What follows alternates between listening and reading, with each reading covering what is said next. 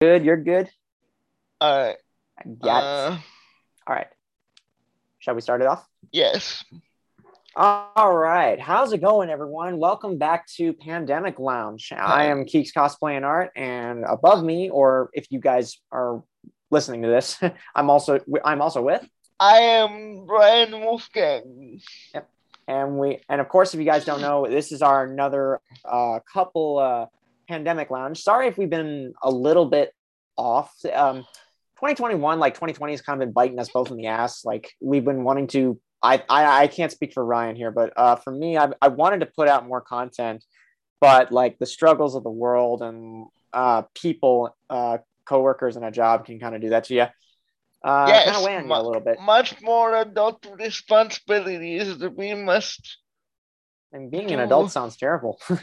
But no. Being an adult is actually teaches you to be a little bit more mature and realize that when you were a kid, you probably, if you did make mistakes when you were a kid, you probably were an idiot as a kid or something like that. But Yes, that I kids. digress. That I digress. Don't misquote me on that. Be an Uh, adult, you're going to learn things as you go along. mhm. But yeah, That's our and PSA of the day. yeah. But in case if you guys forgot how Ryan Wolfgang and I do this, we have a couple topics that we've talked about that we've heard in the last couple months, and we kind of sit down and we discuss about it and discuss our opinions about it and stuff like that. And like Mm-hmm. for my topics, I've got to talk a couple bit about this because number one on my list is the Nintendo Direct, which I've heard some really good things that have came from that video. Um, Number two has to do with Jurassic World Evolution 2, because I've watched the director diaries and stuff like that of what when the story takes place for the game and what the environments are going to be like and what's the purpose of that game basically going to be compared to number one. And the third topic for me is going to be because based is for a fan fiction story, and I yes I said it. It is classified as a fan fiction, but keep an open mind with this when I discuss it because it's not a typical fan fiction where they just ignore everything and it's just kind of like blurred. This I actually worked really hard on. It's been like it's over a year old, but anyway. And then my last topic, Ryan and I will actually be talking together this time about our opinions about it. We're going to be discussing a documentary that I recently watched again to understand some things that I didn't understand when I was younger. Called, you guys may have heard of it. It's the 2013 CNN's Blackfish. Um, Yes. saying that name doesn't really it's a bad taste in my mouth because it's not really a fish; it's a mammal.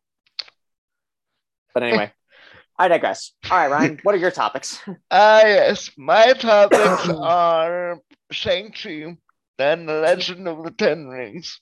I'm going to Mm-hmm. be talking about it. I'm going to be reviewing it, probably non spoiler Yeah, review I'll keep an eye out for that. of this on this podcast because I Mm-hmm. don't want to make a separate video about it. Mm-hmm. And probably a classic What We've Been Watching, where we go over what we've been watching for the last couple months. Yeah. Recurring podcast topic that we do every podcast Um. called What We've Been Watching. Oh yeah. That's right. Even I forgot that. I'm an idiot. So, who wants to go first? I think you should go first, Keegan, because All right, I'll go first. I've seen like a couple of the Nintendo Direct. In case if you guys don't know that the Nintendo Direct actually came, I'm actually if you guys don't know, I'm looking on both screens right now. I've got I'm talking with Ryan, but I'm also looking at the Nintendo Direct just so that I don't get my information a little bit wrong or anything. And in case if you guys don't know, the Nintendo Direct video came out on September 23rd, 2001. That's 4 days after it came out. By the time I'm recording this, it's 4 days after it came out. Um, and I'm already seeing some things that have been brought to my attention because of thumbnails. And people said to me, "You got to see this. I know this is one of your favorite games, so you got to see this." Of course, Monster Hunter Rise has a new update. I'm not really thrilled with Rise in terms of graphics and story wise. I know it's a new direction for the game franchise, but I'm sorry, World just killed it. World and number 4, Monster Hunter, just killed it. In case you guys don't know, I'm a big Monster Hunter fan. I played the games ever since I was a kid, and I still think number 4 and World are my favorites. But yeah, I digress. But anyway, of course, when I was going through the Nintendo Direct, they were actually explaining a whole bunch of things. Of course, they were explaining like Square Enix was going to have a Chocobo, and I kid you not, what is it called? GP, if I'm correct, Ryan. I don't know if you know Yeah, about it either. Chocobo GP, I believe it is. Yeah, I think it's a new character in the Mario Kart, I believe. No, it's in Square. It's a Final Fantasy Mario Kart. Okay. That makes sense when I'm looking at it right now, just reviewing it and stuff. Yeah, it's basically just Mario Kart, but with Square Enix characters. That's what it looks like to me. Final Fantasy characters. Yeah, okay. It looks like the same engine as Mario. I hate to compare a game to another game, but I don't want to be too disrespectful of it. Yeah, but it Disrespectful looks to it. like But Mario Kart. I mean, it's fun. It's different, and Basically. I mean, but I mean, seeing it back to us because you and I, like everyone else probably that we know, we've all played Mario Kart, and Mario Kart was fun. It was just fun. We had the blue shells, we had bullet bills, we had a whole bunch of stuff. And Miyamoto himself explaining is pretty cool too. But yeah, I'm still skimming through as I'm like seeing what they have to offer and stuff like that. And I am actually kind of glad. And as I'm like, I won't really spoil so much, but I'll really tell you like my sum up of what it is that I'm seeing. I was actually really excited to see Kirby get a game finally. Yes, Kirby and the Forbidden Lands, I believe it is. I believe it is. And now, correct me if I'm wrong. It looks like it's the first 3D Kirby game. Basically, Kirby Super Mario Odyssey. Pretty much. Yeah, that's what it looks. That's what it looks like to me. I mean, I can tell. Yeah, it's Nintendo, obviously. So Nintendo's obviously going to have. You're going to see the friendly side of Nintendo as we always do, and that's what I loved about Nintendo. Like, I think the first console for me to ever play it was the Game Boys. Anyone remember those days? Yes, Game Boys. we do. Yeah. Oh my God. Pokemon Red and Blue. I still have them. I still have the games. I'm thinking of donating them or selling them or something. Like people will go nuts for those games. Yeah. Yeah. But I'm trying to sell my Pokedex, my Sinnoh region Pokedex. Believe it or not, I wanna see if I can. But it's a little damaged, so I want to see if I can get rid of it. But anyway, yeah, this looks pretty cool. Like of course it's Kirby. I've known the character as well. He was pretty awesome. He's been pretty awesome. He absorbs powers and he gets their power. And I mean, this looks really good. I feel like it's a great refresher for Kirby, in my opinion. Yeah. Like I really want to see Kirby in a 3D game now. I want to see him in more 3D games now, and it's coming out, of course, in spring of 2020 next year, of course. 2022. Okay, now and now moving on to the next topic as we do it. Yeah, we're getting Mario Golf Super Rush, and I don't know how I feel about that. This is just basically updates for Mario Kart or Mario Golf Super Rush. I have the game. I mean that makes sense. I'm not a big Mario Golf. I mean, if it comes to spin-off games that Mario has been a part of, like Super Mario Bros., I'm like, one of my favorite spin-offs of Mario's story was Bowser's Inside Story for the 3DS. That had a good story. It turned Mario and Luigi, and you play as Bowser as well, into a turn-based fighting game, which is awesome. Yep. And it was pretty cool. It was new for me, and I liked it because you got to play as Bowser. You got these cool, unique abilities as well, along with Mario and Sonic. So it's actually pretty cool, and this looks pretty awesome. Now, I want to actually get to what we've got for the online and plus the new Connect with a new membership plan, which is actually pretty cool. Well, we've all been waiting for the expansion pack. And now that I see it, I'm like, oh my God, I can understand why people were freaking out. I see the Legend of Zelda Ocarina of Time opening scene when it opens up, and I'm seeing Mario 64, which is actually one of the first Mario games I played with my older brother. Yes. And they have Dr. Mario and Star Fox. Oh my God, yeah. I'm sorry if I'm doing this because I'm reviewing what it is because I don't want to miss. And they brought Mario 64. Oh my God, Ryan, we're gonna have a lot of fun. Yeah, I need to get a Switch now. Yes, get a Switch. You must get a Switch. The thing is, I keep hearing updates of what they're doing with the Switch and Mario Tennis 64. Oh my God. Oh, And Monster that's gonna be a rage. That's gonna be a rage if we play Mario Tennis. I mean, remember when you and I back in the day we watched Smosh Games when they played Mario Tennis? How much rage they had over playing Yeah. just tennis. Mario Tennis. And of course, they're bringing some stuff back for the Sega Genesis, of course, like Sonic the Hedgehog, Echo the Dolphin. I remember Echo the Dolphin. Echo the Dolphin was actually a very fun game for me to play. One thing, though, dude, I'm so excited about Star Fox 64 Oh, playing that absolutely. again. Absolutely, man. I remember that game. It was the first time I ever remember seeing Star Fox level. I remember seeing my brother playing a level of Star Fox, and my older brother. And I didn't know what it was called, but it looked freaking cool. And then when I saw the game Star Fox and they started showing gameplay of it, I'm like, oh my God, I remember it now. I didn't know what the fucking name was of the thing. And I was like, Yeah. oh my God. And we're going to have Majora's Mask. That's going to be lovely. Oh, is this? Oh my God. There's going to be so much. And Pokemon's, okay, and guess what? It's going to have Pokemon Snap, F-Zero X, Kirby 64, the Crystal Shards, Paper Mario. Banjo-Kazooie. Oh man. And wait, can you play with an N64 controller and a Sega Genesis controller? Oh my God. Return of the classics. Return of the classics. Okay, you know what? I might have to get that N64 Yes. or controller. I might have to get that. Must get Switch. I before I get the Switch, I'm actually gonna have to plan. I'm gonna save up some allowance, my allowance money that I'm getting a really good raise. I actually just got a raise, a really good raise a little bit not too long ago.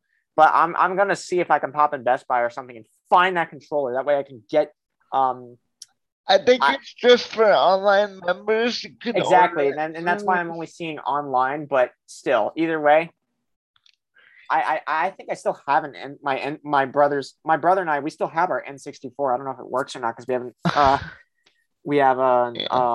taken it out of the box in a while, but yeah. There's plenty to play on these collections. Oh my God.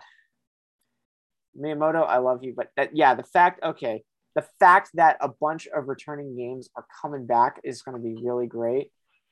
Especially Ocarina of Time. I'd love to play that on that just because, even though I have it for the N64, I'd love to play it with my older brother again and see if he is as good as he was in the past. But yeah, I'm skipping ahead a little bit, but of course, let's hope that we are getting GoldenEye for online 64. Oh, here's hoping, yeah. Here's hoping that. I'd hope that too. But now, I think what I really, really want to talk about is what is coming from Monster Hunter. It's the new update they had. There's one more thing, though, dude. What's up? The Mario Brothers movie casting. Did you hear about that? Or it's in the video. Saw a picture. Actually, now that you say that, I saw a picture. Actually, I'm looking at the cast right now. I think, Chris Pratt going to be Mario. Yeah, Chris Pratt. Oh my God. Why is this a thing? You sounded like Lasercorn for a minute. I don't know. Actually, you know what? I'm actually willing to give Chris Pratt a chance to be Mario because number one, they have Charles Martinet in the movie. But they don't have him as Mario. Okay, yeah. For any of you who didn't watch the Nintendo Direct, or if you didn't watch it on YouTube or on Nintendo's channel, they have announced there is going to be a Super Mario Brothers movie. I'm wondering how that's going to be done, because Sonic the Hedgehog movie was amazing. Yeah. So it's going to bring back the Nintendo versus Sega again. If this movie does do good, well, speculation though. Smash Brothers Cinematic Universe. Smash Bros. Cinematic Universe? Hey, why not? I mean, all right. But all in seriousness, this Chris Pratt's going to be Mario. I actually want to give him a chance because I think the first time I ever saw him Guardians of the Galaxy one. Yeah. Did that come first before Jurassic World? Yeah. Yeah. Okay. Yeah. He was silly as Star Lord or as Quill in Guardians of the Galaxy. I really, really liked the seriousness of Owen Grady he played in Jurassic World and Jurassic World 2. He still had a little comedy, but he when he was serious about serious moments, he was serious. And I like that. I like that from his character. And I've also watched him in the Tomorrow War. And oh my God, Ryan, I highly suggest anyone, if you guys haven't watched Tomorrow War, if you have Amazon Prime, get on Amazon Prime and watch the Tomorrow War. Okay, I'm gonna have to watch that It is tomorrow. absolutely 100% worth watching. It is incredible. It was actually a lot better than what I thought it was going to be for an Amazon movie. It's absolutely one of the best up there for me. Yeah. It looks like this could have been published in theaters, and it still would have been amazing. Yeah. But yeah, okay. Moving on to the next character. We got Anna. Is that how you say Anya Taylor-Joy as Peach? I can see her as a Princess Peach. She's got the face for it. But I don't know this person really well. Let me actually look her up real quick. Even though, yeah, sorry guys if we're doing this right now. Yeah, but I wanted to talk about it, guys, because I wanted to get Keegan's reactions to the cast of Mario, Mario movie. Yeah, I'm gonna look up her IMDb page real quick. Okay, she's in Queen's Gambit. I've seen Queen's Gambit. It's pretty cool. The Witch, I've seen that. The New Mutants, I have actually seen. Oh my God, yeah. And I haven't seen Morgan, but yeah, I know her in some others. Yeah, she's in the Super Mario Brothers movie. It's in pre-production, but it's planned for next year. Oh, she's actually got a couple. This is IMDb, but apparently it's updated right now. But she's going to be in a movie called Furiosa. Now, in case you got, I actually do remember her now. She played Furiosa in the Mad Max movie, but it looks like this might be a prequel movie. It's an origin story of the renegade warrior Furiosa before she teamed up with Mad Max in Fury Road. So there we go. Oh, cool. Yeah, I didn't know there was going to be a prequel to Fury Road. I'm excited for that. I mean, yeah, it's not going to have the Mad Max who we all love, but it's going to have a character who we know who is just as badass. And that's set for 2024. So we've got 3 more years until that movie gets done, but it's in post-production. So, and apparently she's going to be in a movie called The Menu. Don't know what that is, but it's filming right now. So, the last I know, but yeah, the New I know her in the New Mutants. Which I haven't seen New Mutants. Oh, it's pretty good. It's worth watching, Ryan. Okay. Yeah, I definitely suggest it to you. I definitely. Because after Dark Phoenix, I kind of just fell off of the X-Men universe until, MCU. X-Men. Oh, you gotta read the comic of it. Actually, the comic is actually better from what I hear. Yeah. Okay. So I can see her. It might be really interesting because of the serious role I've seen this actress in.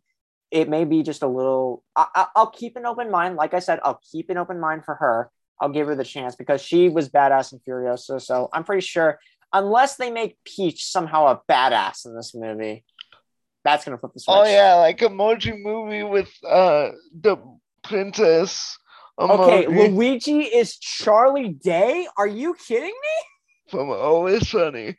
That's perfect. Yeah, Always Sunny in Philadelphia. I can see that actually. It's perfect. That's perfect. Oh my God. Oh. I'm sorry, guys, if we're not gonna have a video reaction based on looking at the Nintendo Direct again. But if for those of you audio listeners, yeah, I'm blowing my mind because if you guys don't know Charlie Day, he is mostly known. Well, I mostly know him, and my father and dad mostly know.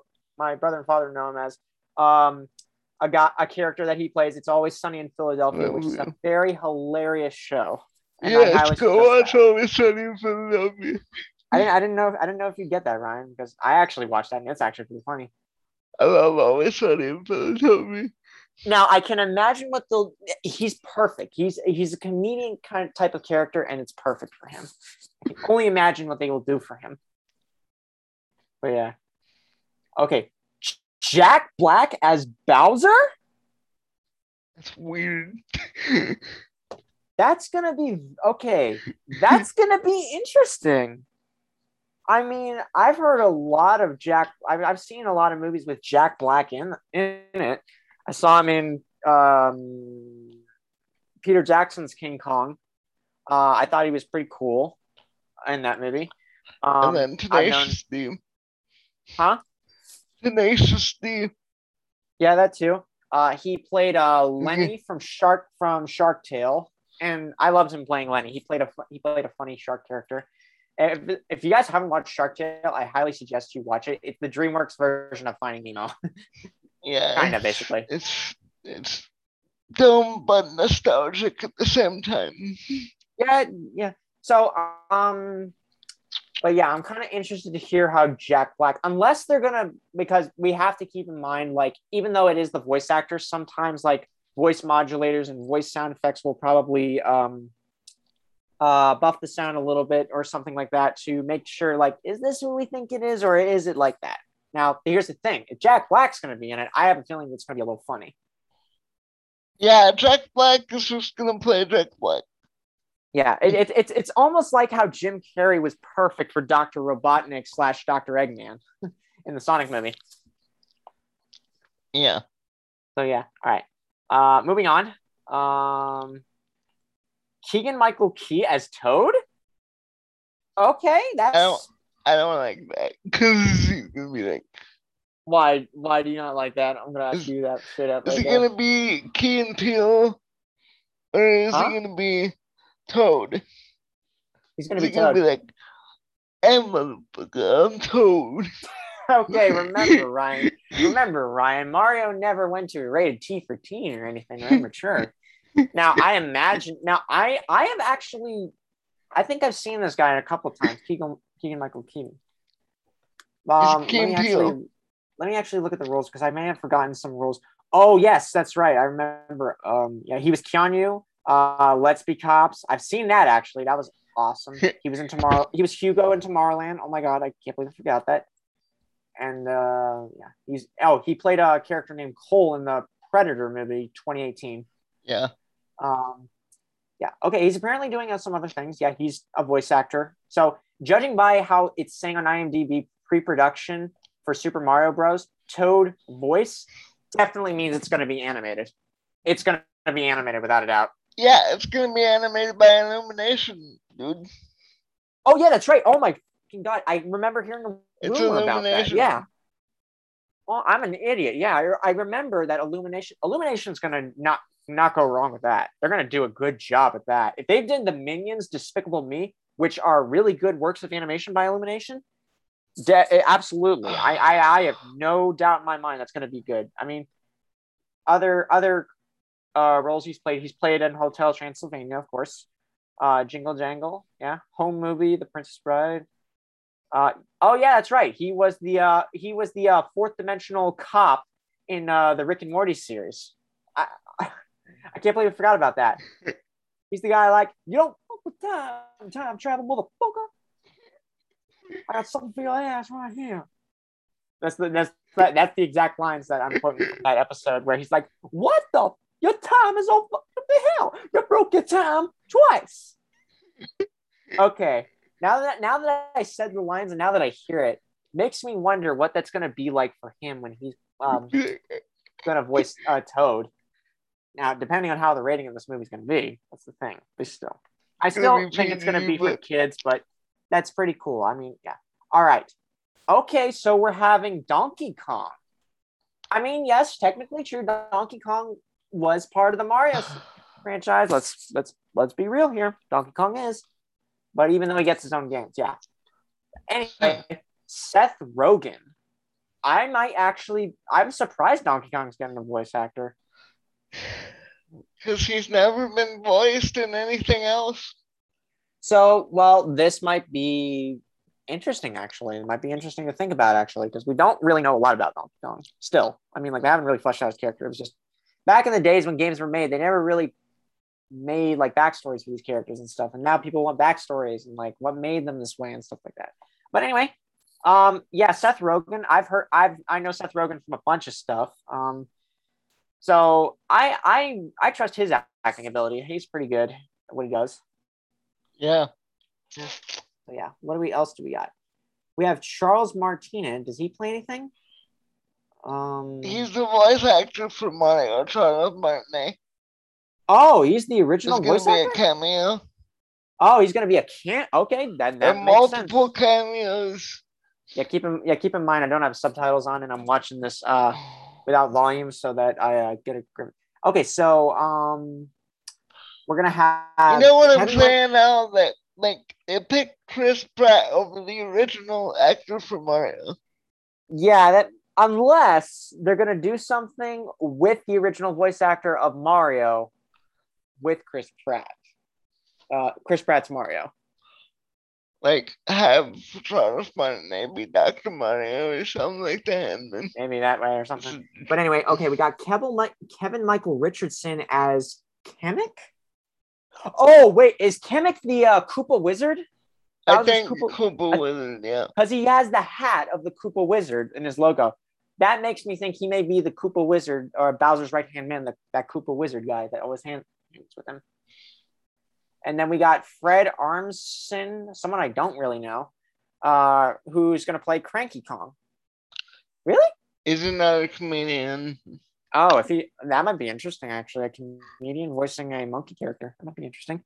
And then we got Sebastian, if I mispronounce his name, I'm sorry. I'm really sorry if I'm mispronouncing his name. I'm going to try and get this. Meniscalo.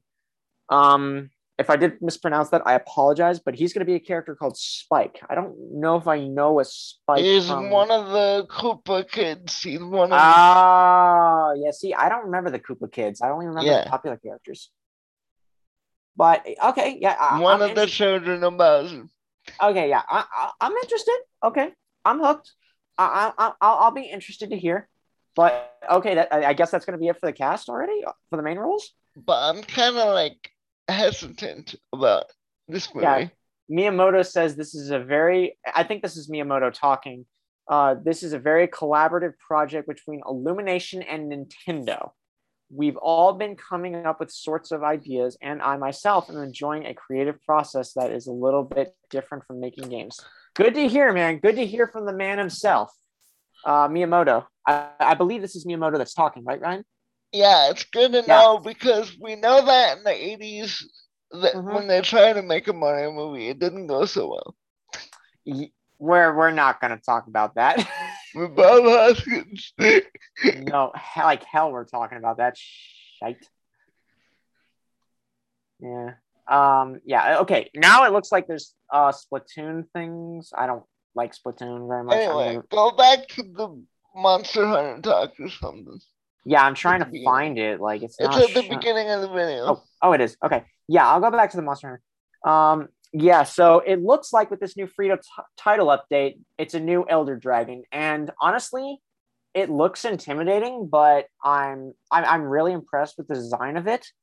But what abilities is this Elder Dragon going to have? Now, I'm an Elder Dragon hunter boss because I've mostly fought all these Elder Dragons solo. I kid you not, Ryan.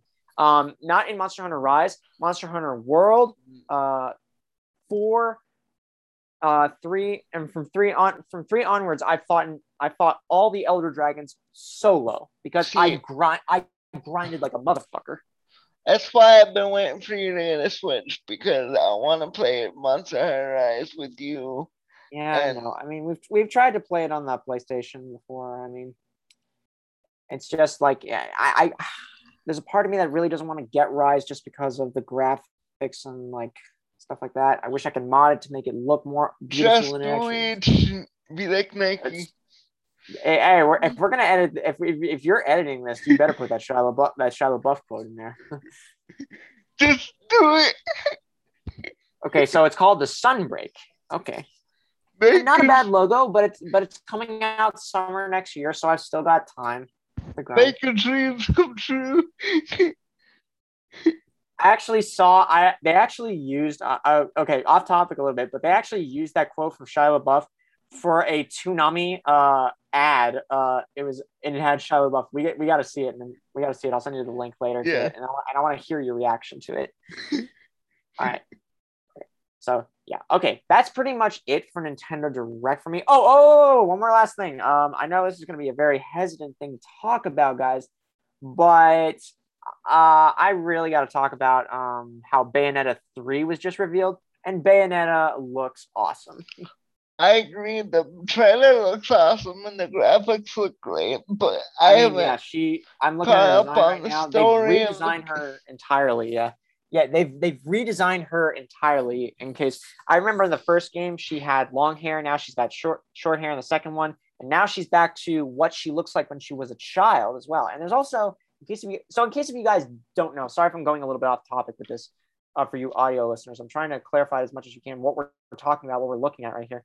Bayonetta is a Umbra witch, and she's from the game series and she's actually despite being, she is 100% human technically, but she's born of a father who's I think a Lumen Sage, and her mother was an Umbra witch, and according to that, you could not relate with an Umbra witch or a Lumen Sage or anything like that.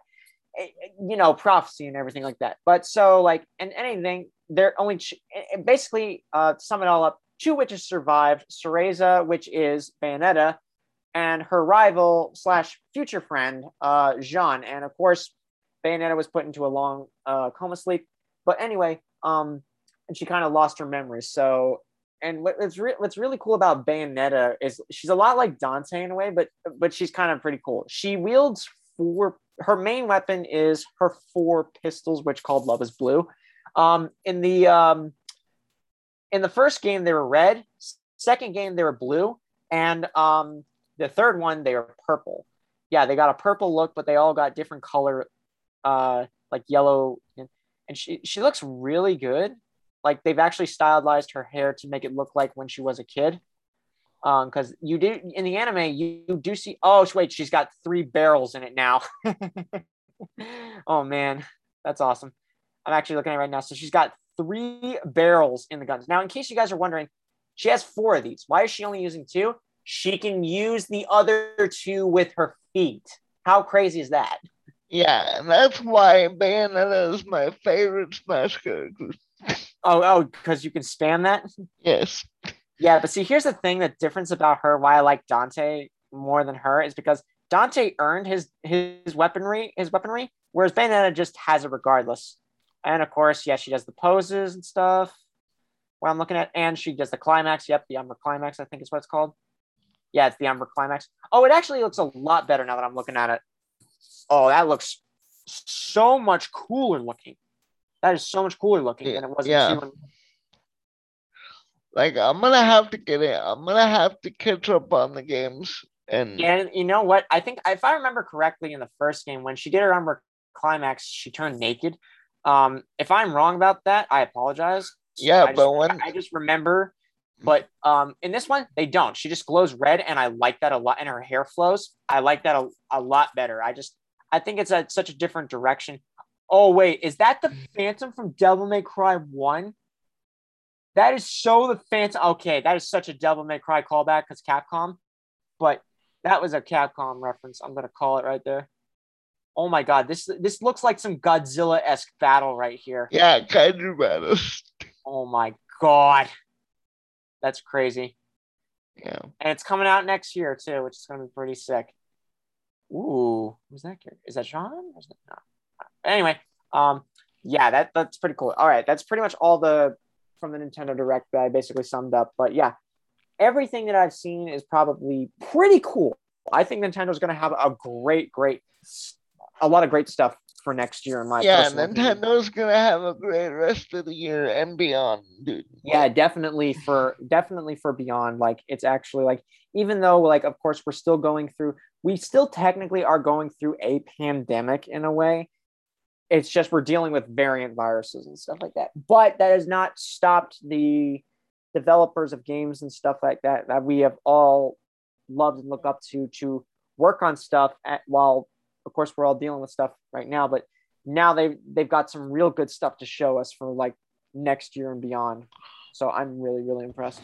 Oh yeah, and real quick about PlayStation, Spider-Man 2 and Wolverine Oh yeah. coming out. All right. So I actually, yeah. We're okay.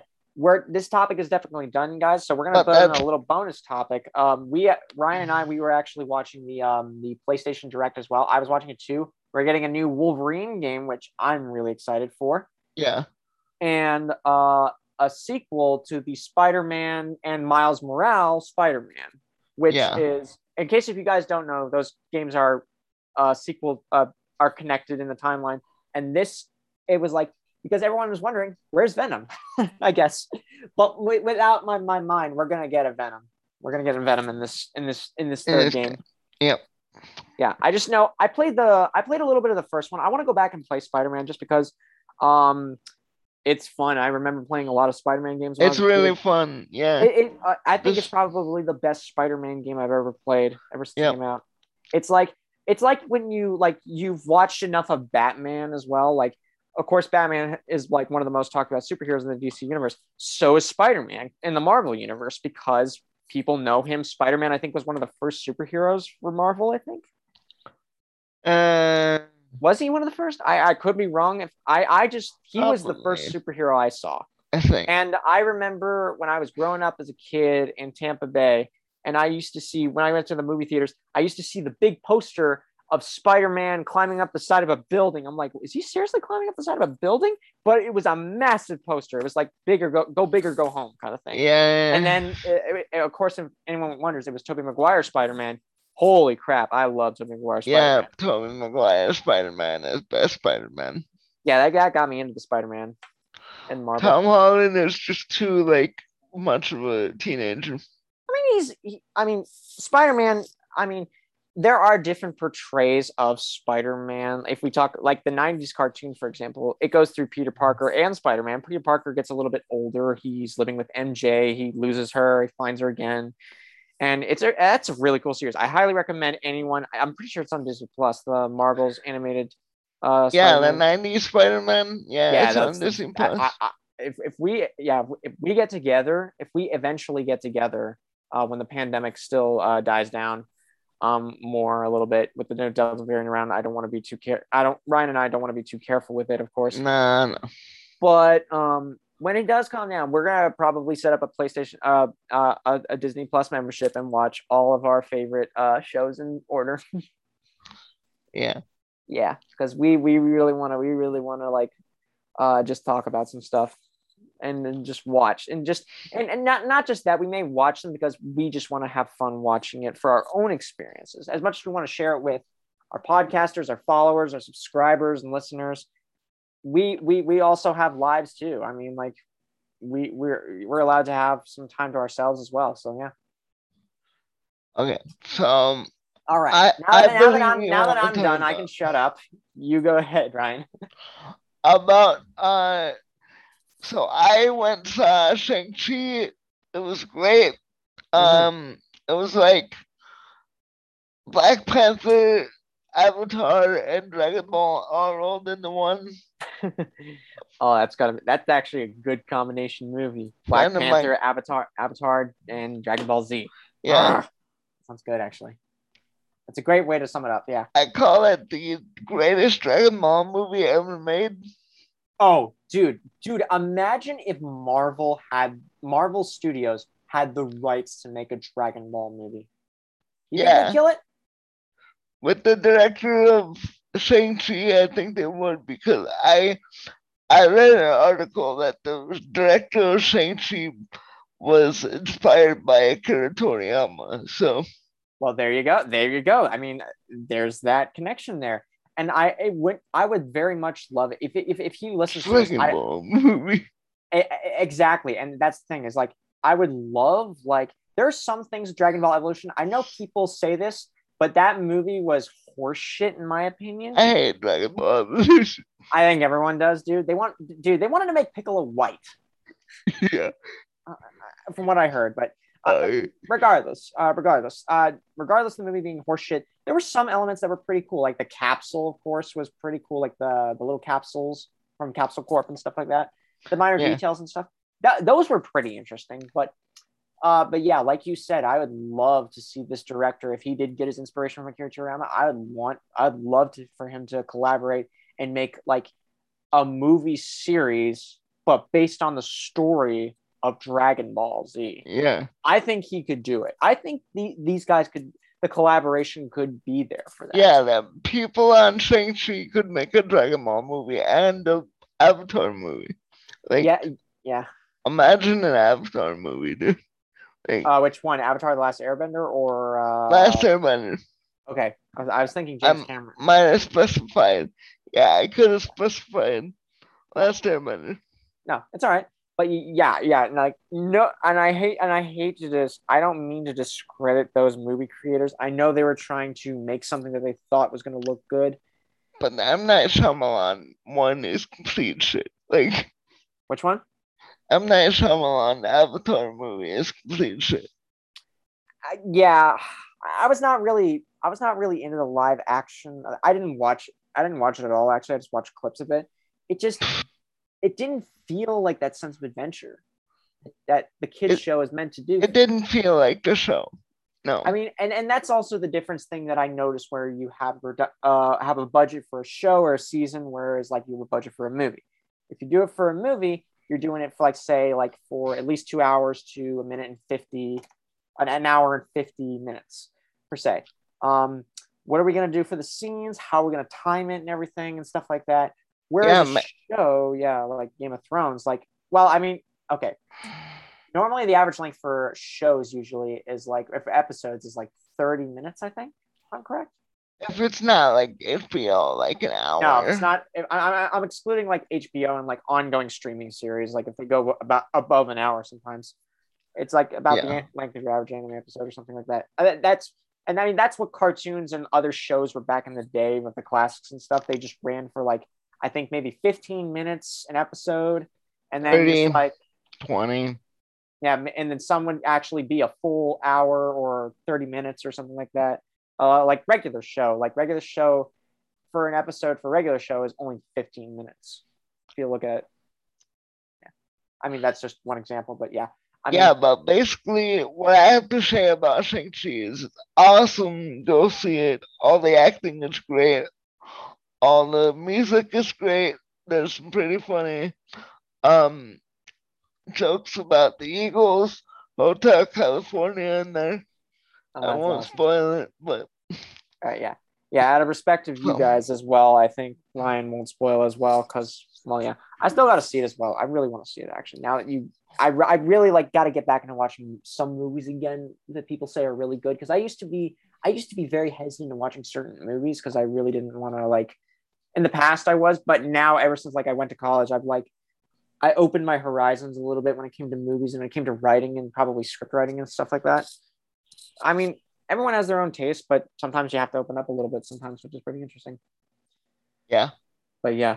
And in the future, I'll say this. I'd love this guy and Akira Toriyama to get together and actually make a Dragon Ball movie. Yep. Dragon Ball movie would be awesome. Like I would go see it. And if not an actual movie, I'd still probably love to see this in a live action series if they could do that. Yeah, but Akira Toriyama was burned by Fox Studios with Dragon Ball Evolution. I believe he went on record as saying that he would never want to make another live action movie again because of Dragon Ball Evolution doing so bad and making a mockery of his creation. I mean, I agree with him on that. Yes, they kind of did it to the fans as well. Yes, it was not all that we all thought it would be. It was very much kind of misleading information, not what we originally saw from the original Dragon Ball series. Yeah. But I'm not going to speak for Akira Toriyama or anything like that, but because I know he's actually one of my inspirational artists for creating a story, creating ideas and stuff like that. and characters as well, because like he actually created one of my favorite characters in the Dragon Ball universe, Beerus the Destroyer, who I love his voice actor, by the way, as well. Both voice actors, English and Japanese. All right, yeah. So that's Shang-Chi. It's great. All right, that's it. That's it for Shang-Chi for Yep. you. All right, switching on over. I believe my next topic is Jurassic World Evolution 2. All right. First things first, before I go into talking about what I heard in the direction diaries and stuff like that, did you hear any information about this game, Ryan? I believe it's like a Zoo Tycoon, but for Jurassic Park. Yeah, that's basically what it is. And for those who don't know what this game is, there was a game a long time ago that Jurassic Park. Now, of course, when Jurassic Park came out, they made a lot of games for them. Two of them, I believe, I have talked about on this pandemic that I have played in the past. That I really want to find Flash versions of them, or at least get the discs again, and then just digitally download them somehow. Find a safe browser to download them or something. I'd love for them to put. But one of them was basically a 2D platforming game, but you had to avoid dinosaurs at the same time. Otherwise, if you got caught by the dinosaurs, it would go into an animation scene like a raptor. Like, I'm not kidding. Look it up, guys. Like, if you get caught by a raptor, it will pounce on you on the screen. And this was a game for like 5-year-olds, for like 9-year-olds and 12-year-olds. And this was a way to make dinosaurs like friendly to kids. But no, if you got caught by a T-Rex, it would show the T-Rex like walking towards you and it opened its mouth and then the screen would go black. That was probably one of the most intimidating things I've ever saw when I was playing it young. And then, of course, there are a couple scenes when the velociraptors catch you, when they pounce on you. And even if you slow it down on YouTube, if you find it on YouTube and slow it down, it's still pretty terrifying, because when you see the mouth of the raptor open as it just cuts to black, it's like, that looks so real and terrifying. Did you not? Yeah. You and I are gonna look at that later, Ryan. That'd be like Resident Evil, dude. Like, it's worse than Resident Evil. Oh my god, dude. Oh my god. I think it's just as that. All right, but anyway, and then I'm sorry I'm getting off track, but yeah, as well as that game and Danger Zone. Those were two games that came out for Jurassic Park 3, and the other one, Danger Zone, is actually a lot more enjoyable when you play it with someone else, because it's a basically Monopoly, but styled in Jurassic Park. Wow, I didn't know they made a board game. It's an electronic board game in a way. It's electronic board game style. The whole island is the board basically, and you have two pieces, the truck. I really actually want a developer from Universal to actually bring this back, because it was one of my favorite games playing. Like, not just bring it back as in the computer sense, bring it in as like a family game for kids to enjoy, like for Jurassic World. Even I haven't made an idea for a petition or I haven't write a message to Universal Jurassic Park developers and say, hey, can you remember this old game that kids used to love playing? Why don't we bring it back in a actual board game style for it and stuff? But yeah, so I may be getting off track, but I wanted to just at least bring this up to people who, if they don't know, if they remember this game in their childhood. I remember it a lot because I used to play it a lot, and I used to get killed by dinosaurs a lot. But there would be spaces where you'd have to collect. Now, the main goal was basically you had to collect the dinosaur DNA, and you had to fill up the DNA tube to 4 bars. And each time you'd land on a spot where the dart was, and if you get the dinosaur you need, you only get 1 dino DNA. But there are like cards and stuff. There are moments where you can there's also like a dealing card where it gets you a bunch of cards with question marks on them. You have to pick a card, and depending on what it is, it could be like a dino attack. And that means, like, for instance, a velociraptor, a T-Rex, or a Spinosaurus could be blocking the road for you. And in return, that's basically you lose a turn. So they're blocking the road. You have to get out of that situation. But in return, you lose a turn. So, I mean, that's pretty simple. And I want to play this game, dude. I'll share it with you when we're done with this, dude. If you find it, I want to play it. Oh, dude, I'll pull it up like instantly. There's some pretty much recent gameplay footage of it, and I'll actually show you how it's done. It's awesome. It's really good, and I really, really suggest it. But yeah, anyway, moving on back to Jurassic World Evolution 2. This game, there was another one previously. I think this came after Jurassic World Fallen Kingdom came out, I believe. No. I believe it was around that time because that was when they actually released the hybrid that was in that movie into this game. It was as downloaded DLC and stuff like that. But I remember I could not find this game. They said this game would actually be in the first one I'm talking about, not the one that's coming out right now. This first one was going to be in stores. It was. I went to GameStop and it was not in GameStop. Stop on the date. It was not ready to be on the shelves on the date. So, and I even went online on the PlayStation Store and I found it, and I was like, but I actually got I think the deluxe edition of it. So I got all the dinosaurs, all the bonus dinosaurs in it as well, which is pretty cool. But this game was a lot of fun. It was pretty easy for me because I used to play a lot of Zoo Tycoon 2, which is actually one of my favorite zoo simulation games when I was a kid. Also mine too, yeah. Dude, we got to go back. What if we did like a let's play of like Zoo Tycoon 2 together? That'd be awesome. We'd have to find it first because it's pretty hard to find. I mean, I still have like all the original, the expansions of like the Marine Mania and the dinosaur one. Yeah. So yeah, if you want, I've got them. I've still got them. I never got rid of them. Yeah, I never got rid of them because I love those games to death. Even though, like, yeah, you're making a zoo, but still, you want to try to make at least a lot of space for your animals and stuff like that. But yeah. Anyway, moving on. There was a game previously before these two Jurassic World Evolution called Jurassic Park Operation Genesis. It is the best Jurassic Park game I'd ever played I actually got it for the PS2 and my brother and I played it. Oh my God. It had the best opening cutscene. Yet you hear John Hammond's voice as you're going through the park, the island, and it's showing you that you can build a park, populate it with dinosaurs and stuff like that. And it was really, really cool. And over the years, it's been modded for PC. Like a bunch of people have actually modded sound effects for the dinosaurs, even changed like stomping sound effects when they shake the ground whenever they walk, even when they communicate and stuff like that. It's really, really cool. And the best part is you'll look online on YouTube. A lot of people have made Jurassic Park or like at least dinosaur documentaries using Jurassic Park Operation Genesis and Jurassic World Evolution. It's like the perfect game to simulate a dinosaur documentary in your own style if you want. But yeah. That's really cool. I might have to pick up Jurassic World Evolution now. Yeah, it's awesome, dude. I nailed all the parks in like with less than a week because I just knew how to handle the dinosaurs. Plus, it was kind of hard dealing with a predatory dinosaur like a T-Rex because, whatever you put in there. Well, I'll say this: when they first made it, the carnivores would immediately go after herbivores, no matter if they were hungry or not. Yeah.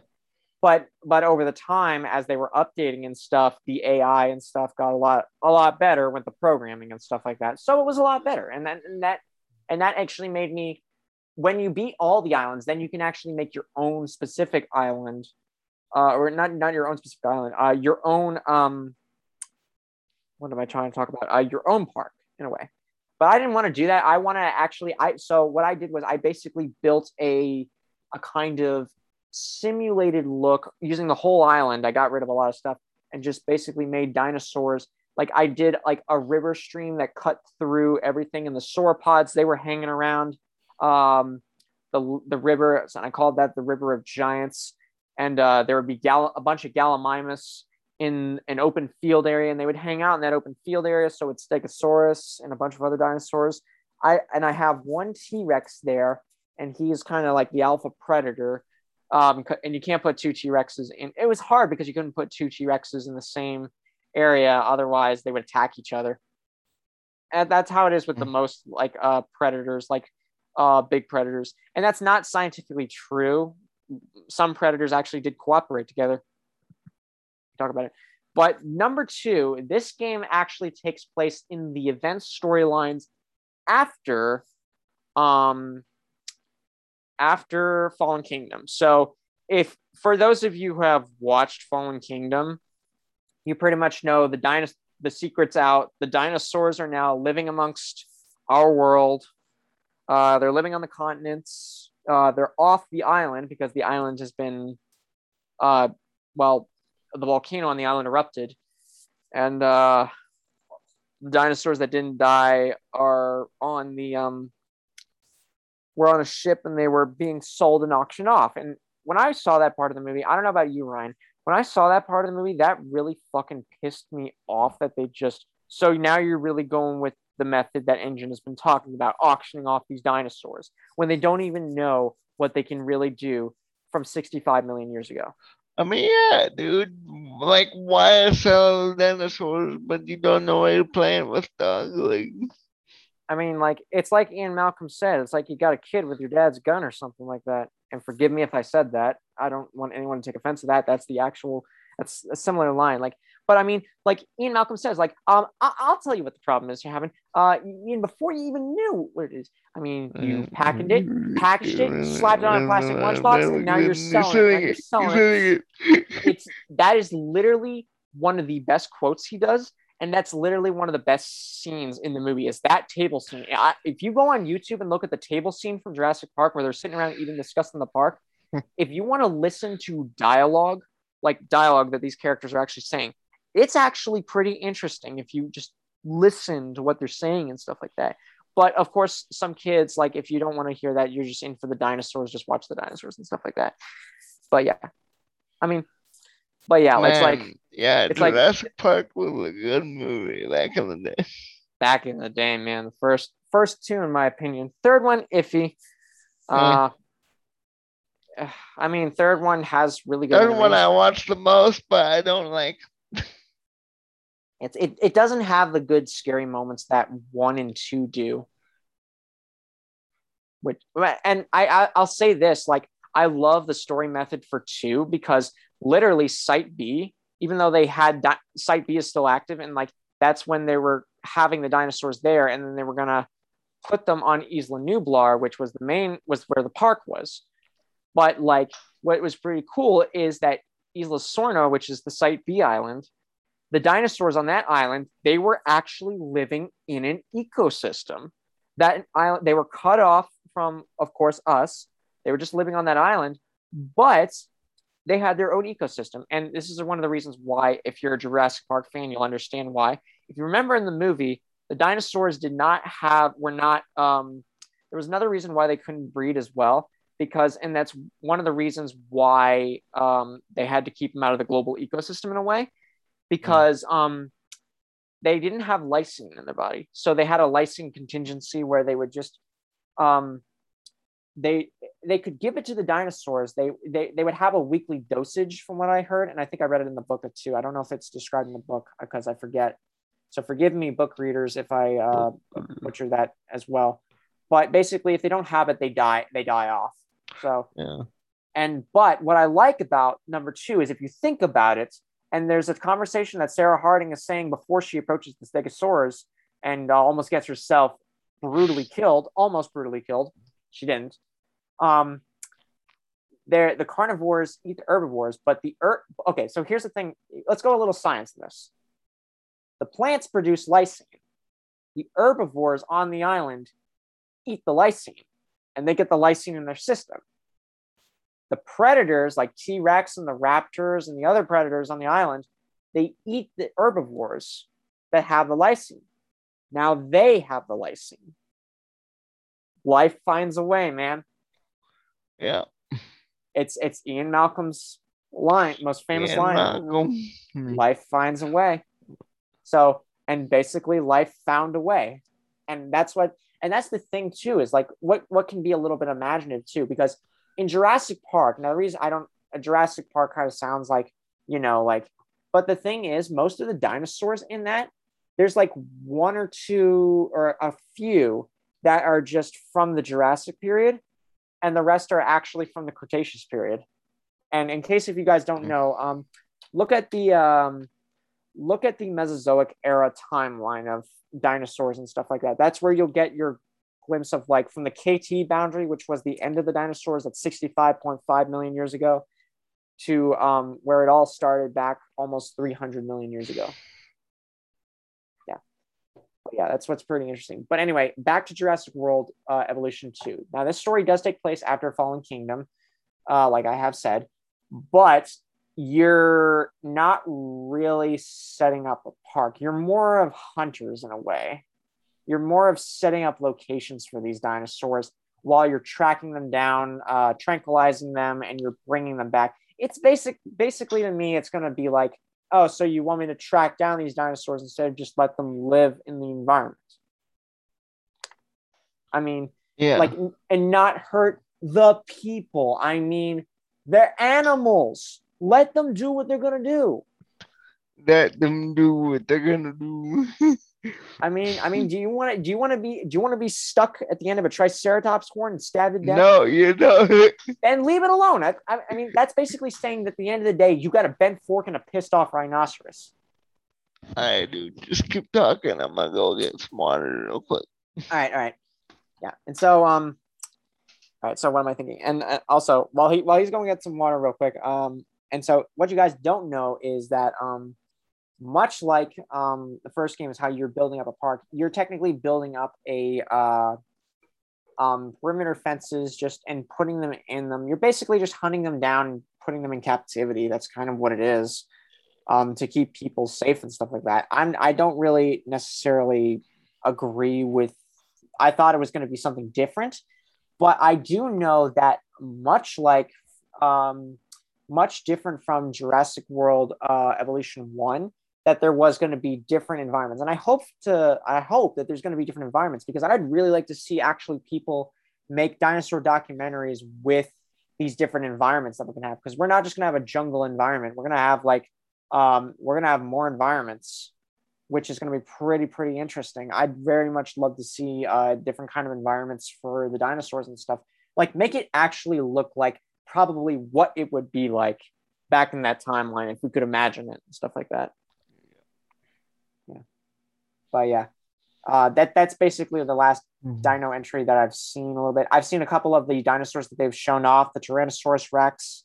You can now put two together. Hopefully you can maybe put three, or a sibling, maybe, hopefully. Cross your fingers. But you can put two T-Rexes together, which is actually pretty cool. And the T-Rexes look a lot more detailed than they do in one, which is good. And a fun fact, the T-Rex roar is actually the same roar from the movies. They just made their own little edit version of it, which is pretty cool. Don't get me wrong.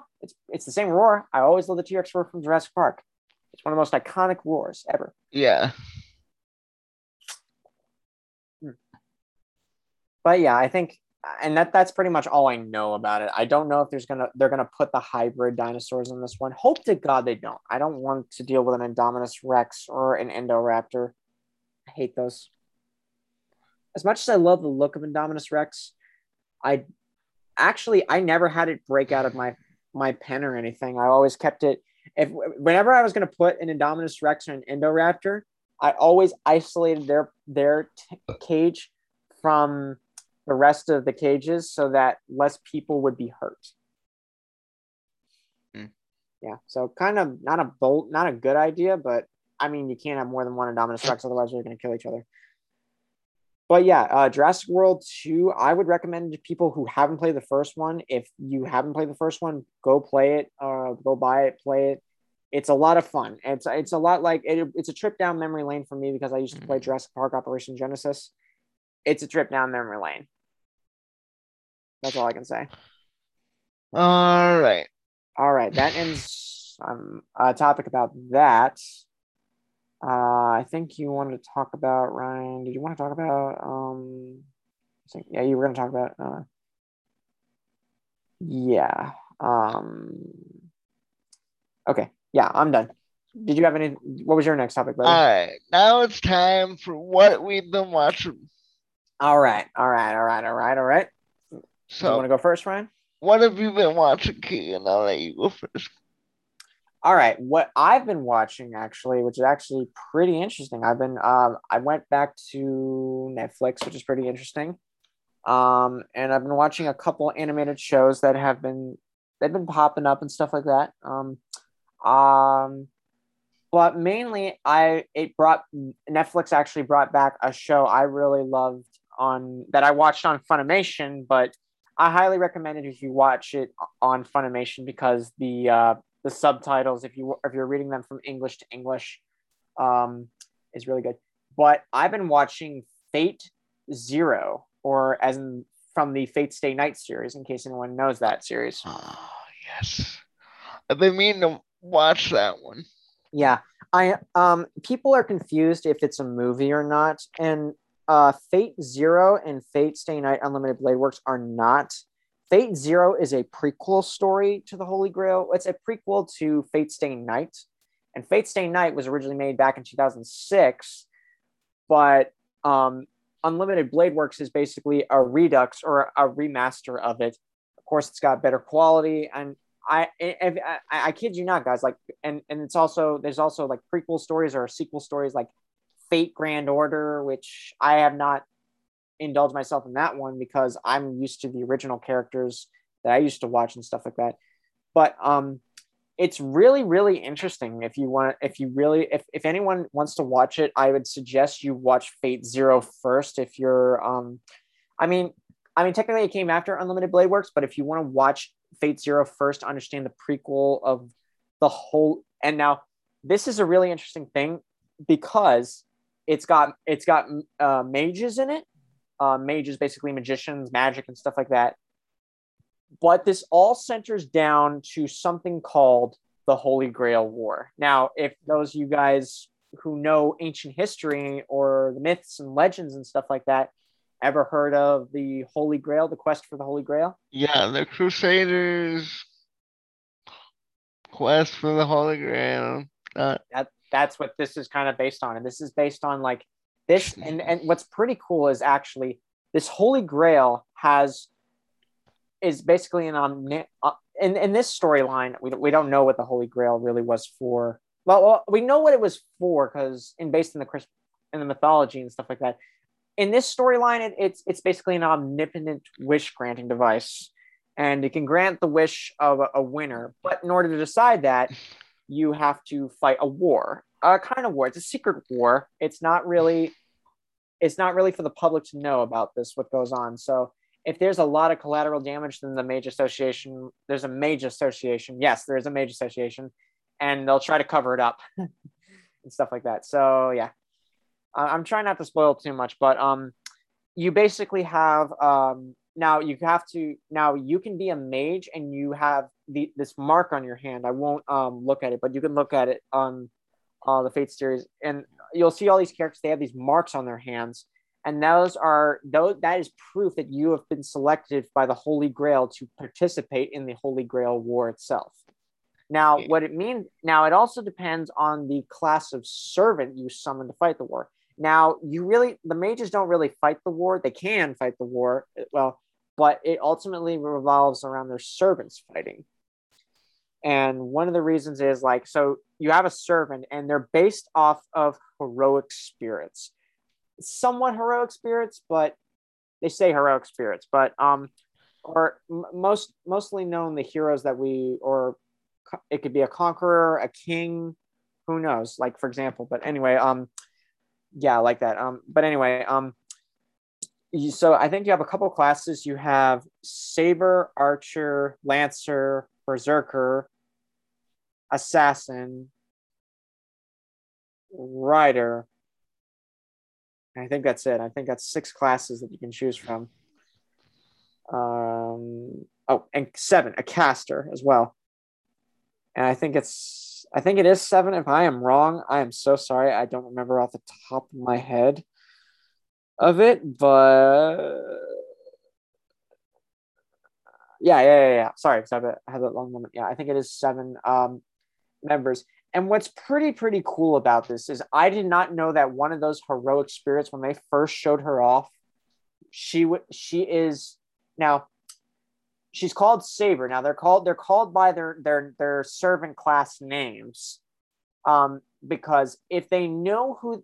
Here's the thing: if the servant the Holy Grail not just grants the servants who are heroic spirits who have done heroic deeds from their timelines and stuff when they died as well. it also grants them knowledge of the modern world, which is pretty interesting. So they pretty much would know, they would basically have a historical archive and with them, which is pretty cool. And as well, there have been like a couple characters, like I highly suggest everyone to watch Fate Zero first, because you may get those characters off the bat. Like one of them, of course, Saber, being Saber, we've all seen her. She looks pretty heroic and knightly and stuff like that. She's called Saber, but she is actually King Arthur. Yeah, she is King Arthur of the Knights of the Round Table, which is actually pretty awesome in my opinion. And I'm thinking like, okay, so this story is actually portraying that King Arthur was a girl, and that's Excalibur and stuff. But yeah, I'm not trying to spoil too much as well. Like there'll be like like if anyone doesn't know character as well, his voice actor is pretty good, but he's also going to be a lovable servant for you guys. Iskandar, the King of Conquerors, but also he's also mostly known as Alexander the Great. And if we all know Alexander the Great, conqueror, pretty much. Yep. Yeah. And there's another character as well. I don't know if anyone has ever heard of the name Gilgamesh before. Indian god. Yep. He was obsessed with not dying and stuff like that. But when you see Gilgamesh in this, he's portrayed a lot differently. He's portrayed kind of an asshole a little bit, but he's a character you're definitely gonna hate, but you're gonna be like, he's so fucking powerful. He's not even wasting time. I mean, yeah. But yeah, of course, he's from the epic. Is it the Epic of Gilgamesh or the Story of Gilgamesh? I don't know. Mythology, man. I don't know. Well, I just happen to know mythology a lot because I looked into it a lot as well. But yeah, also there's a character called, his name is Diarmuid of the Love Spot. Now he is actually the first knight of Fionn, and he's most known for having 2 spears. And but the thing is, he has a curse on him. He has a mole on him, and it's kind of a curse on him, but it allows women to just fall in love with him. But but the way they portray some of these characters is actually pretty cool. And sometimes, like when you hear like a code of chivalry and stuff, it's actually, you respect that a lot more between them. Like, yeah, you're not going to fight now. All right, I won't fight either. I'll wait to fight you when a proper duel comes along and stuff like that. But the masters don't really want to do that, and that's why they have like the markings on their hand. They're command skills in a way, and you basically have 3 of them, and if you use them up, you don't want to use them up. That's the thing. You want to use them as a last resort if necessary. But you can basically fully command the servant willingly to do what you want them to do, and stuff like that.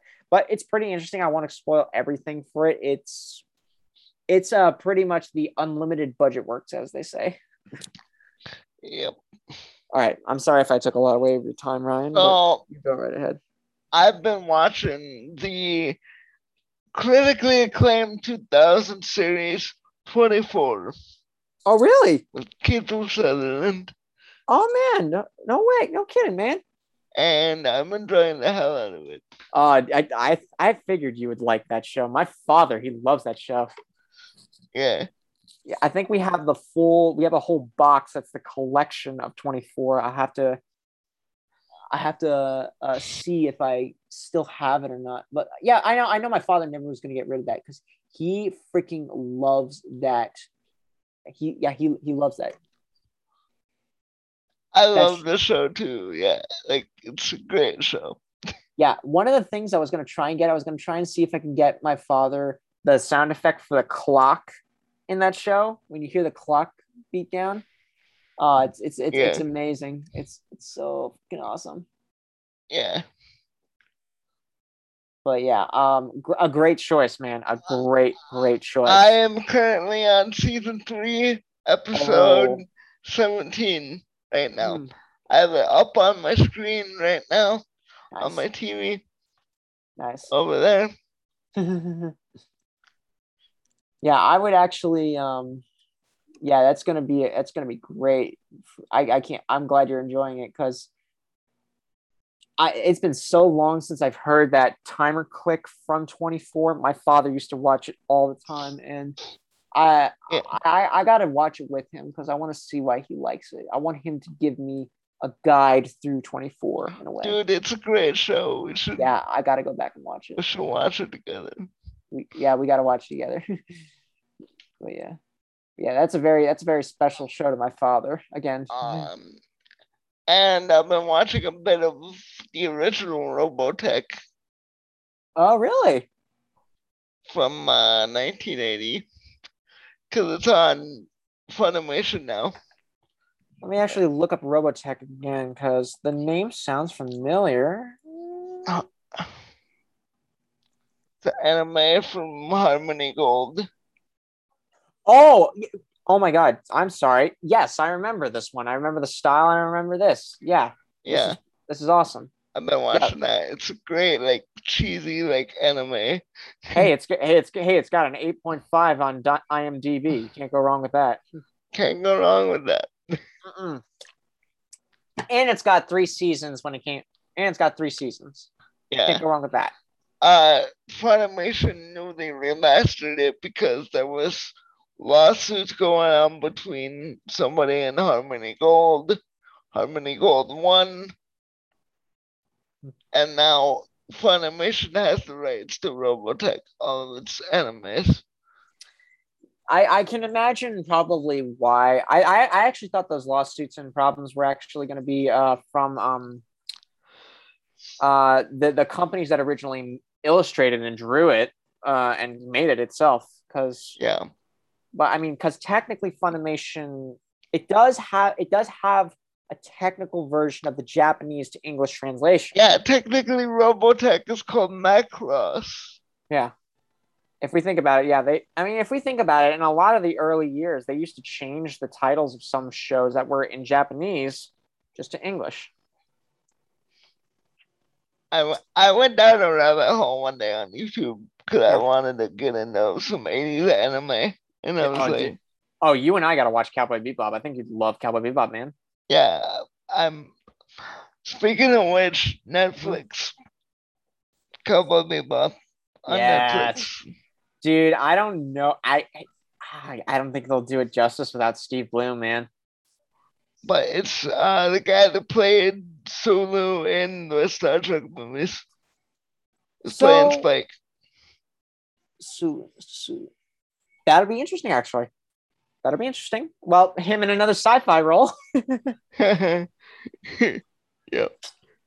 So yeah, I can actually see him fitting in the sci-fi role because, dude, Cowboy Bebop was the shit back in the day on I'll send Funimation. you the trailer for the show. It's great. The live Yeah, action show. It's yeah.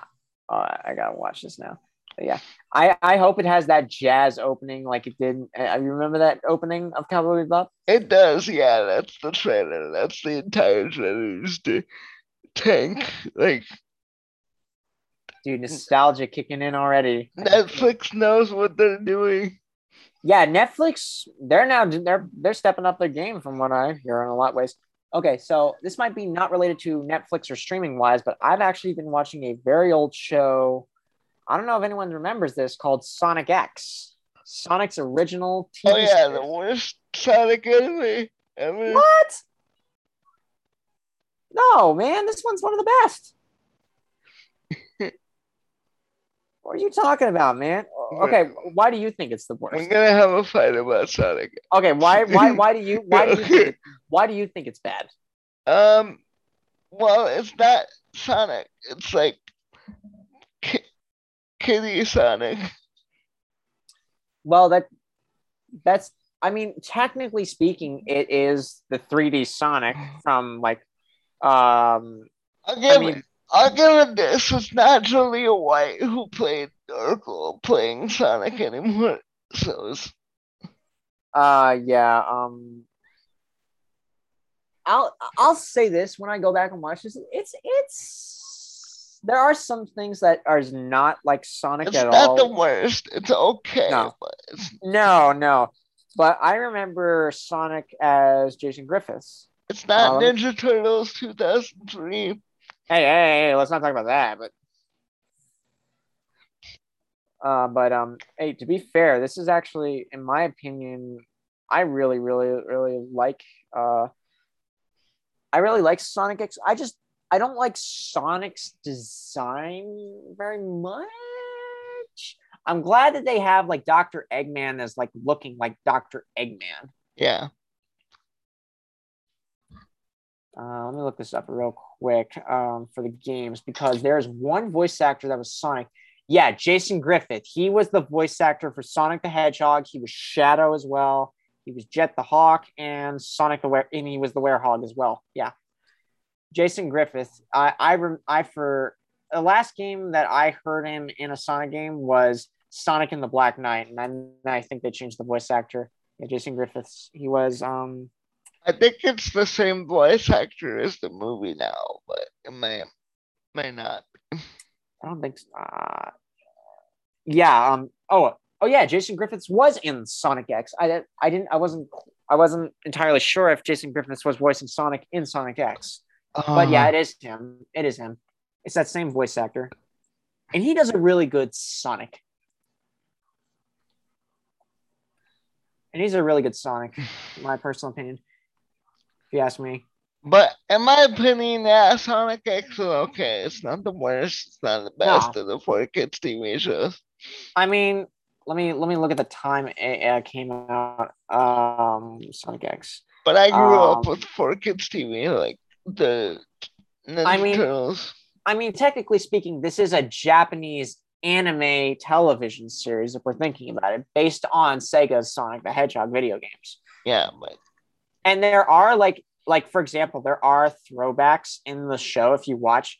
Like there are throwbacks from Sonic Adventures 1 and Sonic Adventures 2, which Sonic Adventures 2 is actually my favorite Sonic game of all time because of the first level, Cityscape. Yeah, Cityscape has the best. It's one of the even the remixes of both those in Sonic Generations. It's a beastly remake, in my opinion. Yeah, for both classic and modern Sonic. Yeah. But yeah, it's not the worst thing in the world. Yes, I'm just not a big Sonic guy. Well, I mean, like, you're not a big Sonic guy? I thought you were a Sonic person. I'm more of a Mario guy. Well, I mean, like, to be fair, I did play Mario and then I got into Sonic. I mean, I rarely played Sonic games. I just like seeing Sonic go super fast. It's so cool to see him go fast. Yeah, I like the mechanics of Sonic, but I never, got really into Sonic. It got a lot better. It got a lot better by the time Generations came out. The Mushroom Kingdom and hey, but here's the thing: if you collect all 7 Chaos Emeralds, you can literally become Super Sonic. Yeah, Super Saiyan Sonic. I think that's where that design actually came from. I think so. You think Akira Toriyama played Sonic and was like, "Hey, Super Saiyan." But yeah, Sonic X is another good series that I've watched, and it actually reveals a fan form that I think a lot of people don't know, but it's called Dark Sonic, and I've never seen this in any of the video games, Dark Sonic. But he just looks like he's got a dark aura around him, and his eyes are completely white, and he's supposedly more powerful than Super Sonic form. But yeah. I mean, yeah, I always love Sonic and Shadow the Hedgehog. They're two of my favorite characters, but it's basically like that Goku and Vegeta kind of dynamic. Yes. Dragon Ball Z. So yeah. But either way, I still like it. Yeah. Sonic X, my second one. You got another one, Ryan? I mean, Dragon Ball and oh yeah, I do have another one. A month ago, I watched HBO's Chernobyl series. Really? Okay. About the 1980 Chernobyl disaster power plant in Russia. Yep, I know what you're talking about. Yeah. I mean, I've seen some clips and tidbits because my brother and father, they watched it too. It was freaking I watched good. it as well. It was really good. I mean, yeah, it tells you the story. It tells you the story of what happened, basically. It's like one of the best miniseries I've ever seen from HBO. Did it get any awards? I don't know if did it get any awards? It probably did. It deserved it. If it did, it does deserve as far as storytelling goes, and like you're actually seeing what happened during this time. Yeah, it was scary, man. I mean, radiation damage and poison and stuff like that. Ugh. Yeah. Man. It was horrifying. I mean, it's definitely it's not a good point in history, I'd say. But yeah, but it was like fascinating to me. Like oh, absolutely. Like that's the thing, you have to kind of swallow some things. Like if you've heard bad things or read bad things about not so good moments in history and stuff like that, and then you actually watch an adaptation or an actual recreation based on events that have happened in there that are closely and precisely accurate to what happened as far as main point goes and everything, it kind of changes your opinion like of what happened to these people when these events happen and stuff like that. And get this, the writer was the same writer as the Hangover series. Really? Yep. That's something. He wrote the Hangover. That's something for him. But anyway, the series is so good. I recommend everybody watch Chernobyl right now. I'm with you there, guys. If you guys don't have HBO or HBO Max, get it, or you don't listen to us or anything like that. Do what you guys want to do, but just if you want to watch Chernobyl, watch it. It's worth a watch. Yes, please watch it. I'm begging you, watch it. Yeah, it's definitely worth a watch in my opinion. It's better than half of the miniseries that I've ever seen. All right, yeah. So yeah. Anyway, that's what we've been watching. Mm-hmm. Hope you all enjoyed this segment. And our last topic will be. Actually, I think we got one more before our last topic. Okay. I think yeah, it's my story one. Yeah, I think it's my story one. Oh yeah. Great. Keegan, I want to congratulate you on 50,000 reads on your Tales story. Yeah. In case if you guys don't know, what we're talking about right now is there is a story on a site called, if you go to Wattpad.com, it's basically like a writer's site, much like fanfiction.com and stuff and like other stuff like that. Except Wattpad's a little bit more updated. It's really good. This was where I actually like stumbled upon a couple stories that were a bit different in terms of fan fiction telling and stuff like that. And so I decided to write like a couple stories and stuff like that. Right now, what's on hold right now is what a lot of people are begging me to finish is the Attack on Titan story that I've developed. The stopping point where I stopped with that one was right at the end of the last episode that just aired. So I have not gone back to touch it. I have put it on hold. I have told people, yes, I'm going to do it. I'm going to do it when the show finishes because for a couple of reasons. Number one, some people haven't read the manga. So there are some things I have added in from the manga and the show that the show does a little bit differently. It less explains some things that are a lot explained in the manga. But there are some things in a kind of order sense that I've kind of changed around a bit. And but yeah, but anyway, that for example, and that story actually has about 1,250,000 readers that have read it. So yeah. Cool. And that one's got like 55 chapters published. I need to read your stuff, man. I think it'd be cool to read it. I mean, basically, my inspiration is following this storyline the best way I can to capture those moments, the best way I can for some of my stories. Like the anime Attack on Titan and pretty much. Like if you want to draw your readers in, I believe, set up the scene, set up the intensity, like set up what the character's feeling and the intensity of the scene and everything like that, to kind of get that imagination. And then when you go back and watch the anime, oh my God, you feel exactly the same thing or something like that. Yeah. But yeah, anyway, what I'm majorly congratulating on is the story that is actually complete that I have finished. It is called Tales of Berseria. You guys may have known that game. It's by Bandai Namco, but my fan fiction title for it is Tales of Berseria: Calamity's Hero.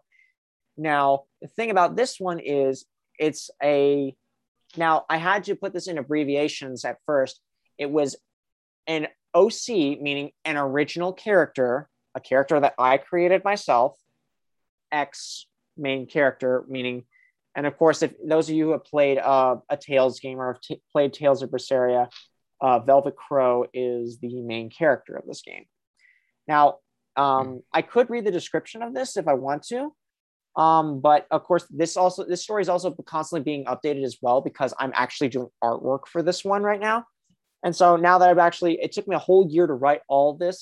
And I'll basically say this, at least each one of the chapters, besides the final battle chapter, each of those chapters are at least 3,000 to 2,000 words per chapter. That's a lot of words. Yeah, it's a lot of words. That's a lot of damage. What? That's a lot of damage. Damage? How's it damage? It keeps your readers intertwined, man. No, I was doing a flex tape joke. Oh, sorry. But yeah, and a couple months ago, actually earlier in the year, I actually published an art piece for it. A couple art pieces for it. One was a 1-year anniversary cover. It's up there right now. It's got the cover title. It's got the character who I made and the character he's helping along the way. And in case if you guys don't know, it much like the Tales game, it's a JRPG. It's kind of an action adventure, but this is also, it's got other tags to it. It's an action adventure, action romance adventure. It's a fandom. I had to put in fandom and fan fiction because that's what it technically is. Fantasy adventure, JRPG game, and characters wise, original character, relationship, revenge, because the main title of this game was basically revenge. But I kind of wanted to, if for those of you who played Tales of Berseria, it's a fun game. Like Velvet Crow, I really, really love her character development, but I feel I don't like the ending of it. And I'm not going to spoil the ending for Ryan because I'm pretty sure Ryan can look it up if he doesn't want to ever play it. Tales of Berseria is really, really fun. It's entertaining. It's, as far as combat goes and graphics wise, it's not the best looking game in my opinion. I'd say the best looking Tales game so far that I've ever played is Tales of Arise that just recently came out. And it's already, Tales of Arise is already up there with my top favorite Tales games from Bandai Namco because it's really a big step up from what they actually were showing off that they canceled and improved, showing off characters and everything. It's really a big step up. I just love it, of course. And of course, like in case if you guys don't know, the art style that I'm actually doing for this story is the same animation style that the anime cutscenes for the game are made. And yes, this game does have some anime movie cutscenes, but it's in that same sort of style that I'm trying to capture for the characters and everything like that. And I mean, do you want me to actually read the description of the story, Ryan? Go ahead. Yeah, I mean, I can just do the description of the story to kind of get the readers involved. All right, so sorry, let me get some water first. Yeah, I got some more water too. I'll be right back. Just keep talking. All right. All right, here is the description. Have you ever believed in different outcomes? Have you ever believed that revenge was not the only way to get what you want? In this tale, Coda Raven, an ordinary person from another world, is reborn in a new world. He becomes friends with Velvet Crow and Laphicet Crow. Over the course of the 9 months, Coda didn't realize it, but he's starting to fall in love with Velvet. She was a very kind person, perhaps the kindest person he ever met in this world. Everything was peaceful until the Crimson Moon came and the demons started suddenly appearing. Coda tried to help Velvet, but her little brother was fortunately murdered by Artorias Colbrand. Once he did, Artorias separated Coda from who gave him his purpose, his new purpose, Velvet. But Coda knows that's not true. he will find her, the person who gave him his new purpose in life. He will protect her, even if it costs him his own humanity. Find out what happens on this adventure of vengeance, or something more than just vengeance. Goal was to give this character a second chance at life, to have someone who can be her support. And in quotations, I do not own any rights to Berseria or its characters, only the character Coda Raven I created. End quote. End bracket. And that's the description of it, yeah. Oh. But yeah, and sorry guys, Ryan's a little bit off, but yeah. When he comes back, he'll be good. I was getting some water. Oh, it's okay. But did you hear? Yep. Okay. Well, what do you think of the description? It was good. I'm gonna read it. Are you sure? You seriously gonna read it? Yeah. I'm sold. Yeah. You're sold on it now? Okay, yeah. Now, I will say this before you go into it, like it's not gonna be like most fan fictions you and I have probably read in the past, where they get like, I don't know, some fan fiction writers have a tendency, I don't know, to get like, a little far. Yeah. I mean, here's the thing, like, there have been fan fictions I have read in the past that were interesting writing, but when they got straight to the points where they like, oh, weren't going to let us know about a certain part. Like, for example, like describing, I hate saying this, a sex scene. Like, it's either, are you trying to describe it romantically, or are you trying to describe it down and dirty or something? And it's like, oh my God, like, I can't read this. It's so disgusting. I have to I can't read this. Yeah, at least you're not doing a bunch of fan service. Oh, no. Kind of stuff. I mean, okay, here's the thing. Velvet Crow's outfit is a bit, like, edgy, but I hate when people use that to describe her, because she's not who you think she is. She's not edgy. And it's just, it may be an outfit with an exposed midriff, but that's not who she is, really. Not edgy at all. Hmm? She's not edgy. Hmm? Nothing. Oh, I thought you said not edge or something. Let's keep going. All right, yeah. But anyway, like, yeah, like immediately, like when I've written like the first 7 chapters of it, which is pretty cool. It was getting really, really interesting, actually, because, and I will actually read one of the comments from someone that left.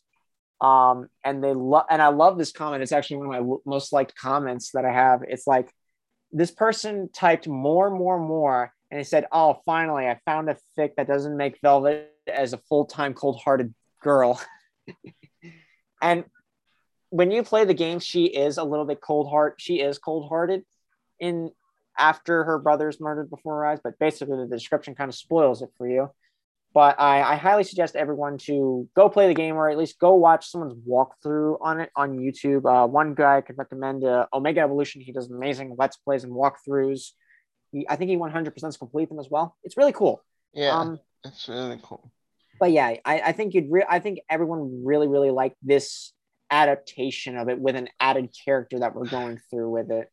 And especially like to kind of like change the story a little bit. There's like lore, mystery. There are exorcists, there are a witch, a pirate joins your party, a demon swordsman joins your party. I think you'd love one of the characters, Ryan, who's a demon swordsman. You'd like him a lot, Ryan, because he's kind of he's called a yaksha, a war demon, for instance. But you kind of learn a little bit about what the place and why people turn into demons and stuff like that. So there's kind of a little bit like, if anyone is confused at all about it, just read some of the chapters very, very carefully, and if they don't, like, if they're feel free to pop a question in the comments, and I'll be happy to like respond to it as soon as I can. Yeah. But yeah, I mean, I'd highly suggest anyone read this. It takes you on an adventure, I feel like.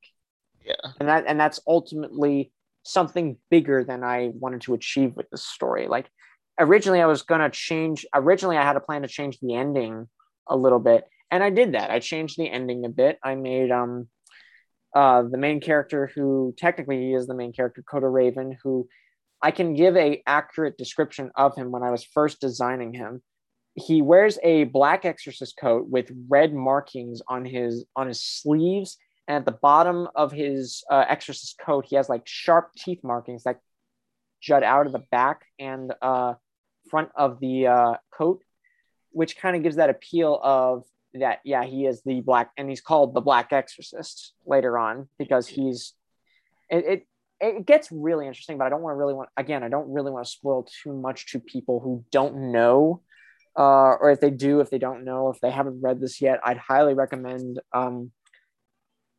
they read this. This will be. I've had a bunch of people who have read through this and have instantly liked chapter after chapter after chapter after chapter after chapter, and it's like it's amazing how much they like it and stuff like that. But they want to continue reading this, and it's really good. And like, yeah, I'm not like most artists. If it's a character that I'm going to draw, I'm not going to draw them in like a fan service outfit. However, if they do have like if they do have an alternate outfit, that's not a problem. I will draw an alternate outfit that they have. But if it's actually someone that someone threw together and say, oh, I can imagine this character as being very sexually attractive and stuff like that, no way I'm going to do that. Yeah, because a lot of fan fiction does that. A lot. And it's just like, that's not the point, and it's not what it should try to do. If you want to try to write a good story by being in the universe and stuff like that and stuff. So, yeah. I mean, a bunch of shipping, like, I ship.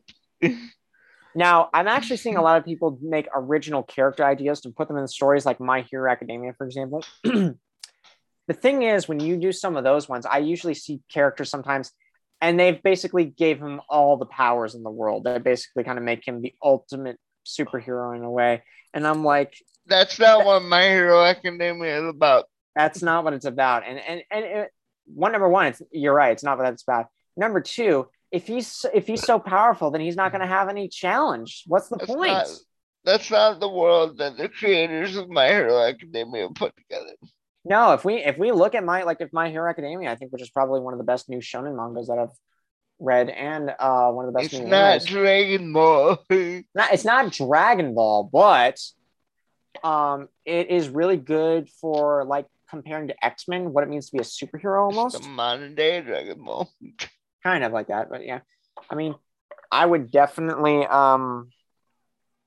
it's definitely like it shows you the kids or like our characters that we're watching go through challenges in life, and like that is kind of like the most inspirational thing for me, is to like actually listen to inspirational people talk about that kind of stuff. It's like, oh yeah, this is a pretty inspirational thing. It's a better story. Like Superman, for instance, like his only weakness I think is kryptonite or getting beaten down as well. Yeah. I mean, he can still get beaten down, even though the kryptonite, like Doomsday is one of the toughest opponents for Superman. And he's able to beat Superman down a lot, even without kryptonite.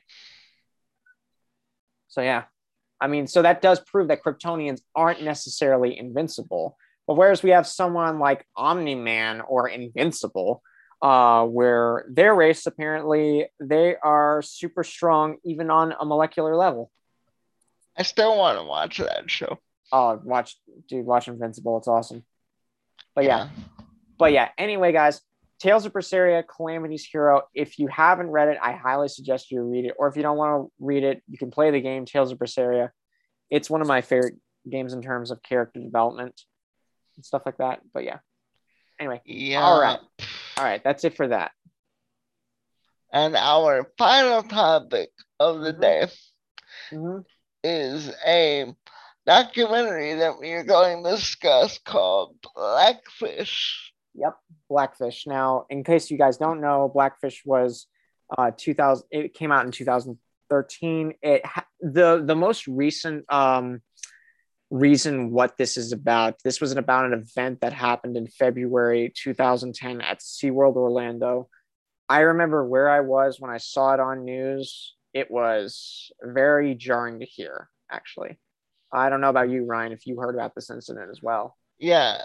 With the whole Yeah, in case if you guys don't know, the victim involved, her name was Dawn Brancho. She was a senior trainer. I think she was a senior trainer at SeaWorld. I don't really quite remember off the top of my head. I know because, and I remember seeing Dawn Brancho as well. I remember seeing her face whenever I went to SeaWorld as a kid. So I remember her definitely. And I have a very good memory of faces and stuff like that. But yeah, and it involved an unfortunate incident from an animal named, if you guys don't know him, he's passed away right now, but his name is Tilikum. In case you guys don't know, he was a 35, I think 32-year-old killer whale who he's dead now. He died in 2017 of a certain kind of lung infection, and it's common with marine animals. There's no cure. The problem is there's no cure to it, but it was probably better that this happened to him instead of just staying in captivity for like more years of his life and stuff like that. Yep. But yeah, I mean, like I've seen Tilikum. In case if you guys don't know, Tilikum, he is actually, I think, SeaWorld's the largest killer whale in SeaWorld family. I could be wrong now because he's dead, but last weight I know, he was over 6 tons. That's 12,500 pounds. That's what I remember them saying he was. So yeah, he was the biggest killer whale in the SeaWorld family. Yep. Yeah. And guys, in case if you guys don't know, there have been reports that killer whale males have actually gotten bigger. But a little history lesson for you guys. I'm just going to talk about this a little bit right now. But basically, that documentary, it does tell some truths and some lies and some misleading information, as will some documentaries do, in my personal opinion. Yeah, documentaries are not always the most best at information gathering. Like, if you want to really do a good reenactment of something like that, recreate the events and stuff like that. Try to recreate the events from what people have seen from anyway. But yeah, Blackfish is mainly about I don't know about you, Ryan, but I mostly felt a lot of negativity, a lot of negative energy behind captivity. And I agree with you there because there's a lot of negativity behind captivity of killer whales.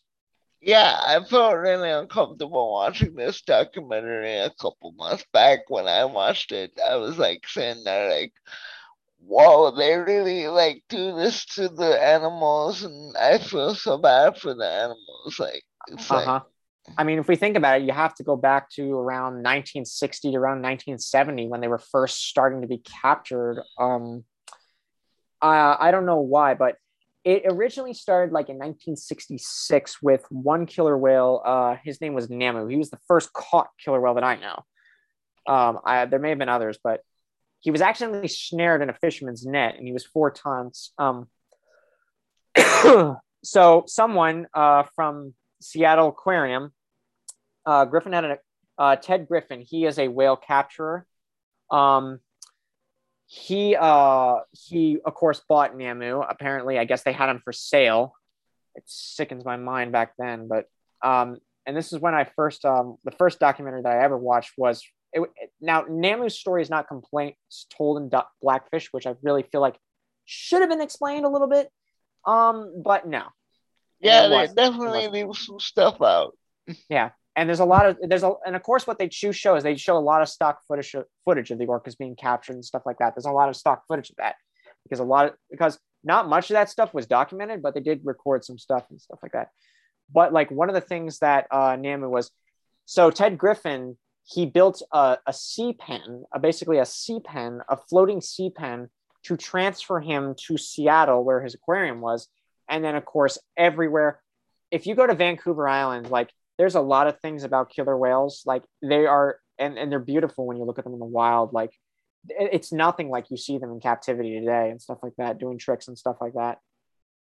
But yeah, of course, a reason I want to talk about it, killer whales have always been my favorite animal. I've always had a connection with them, and dolphins, killer whales and dolphins. I've always had a connection with them whenever I was involved with marine operations and stuff like that, like marine life and stuff like that.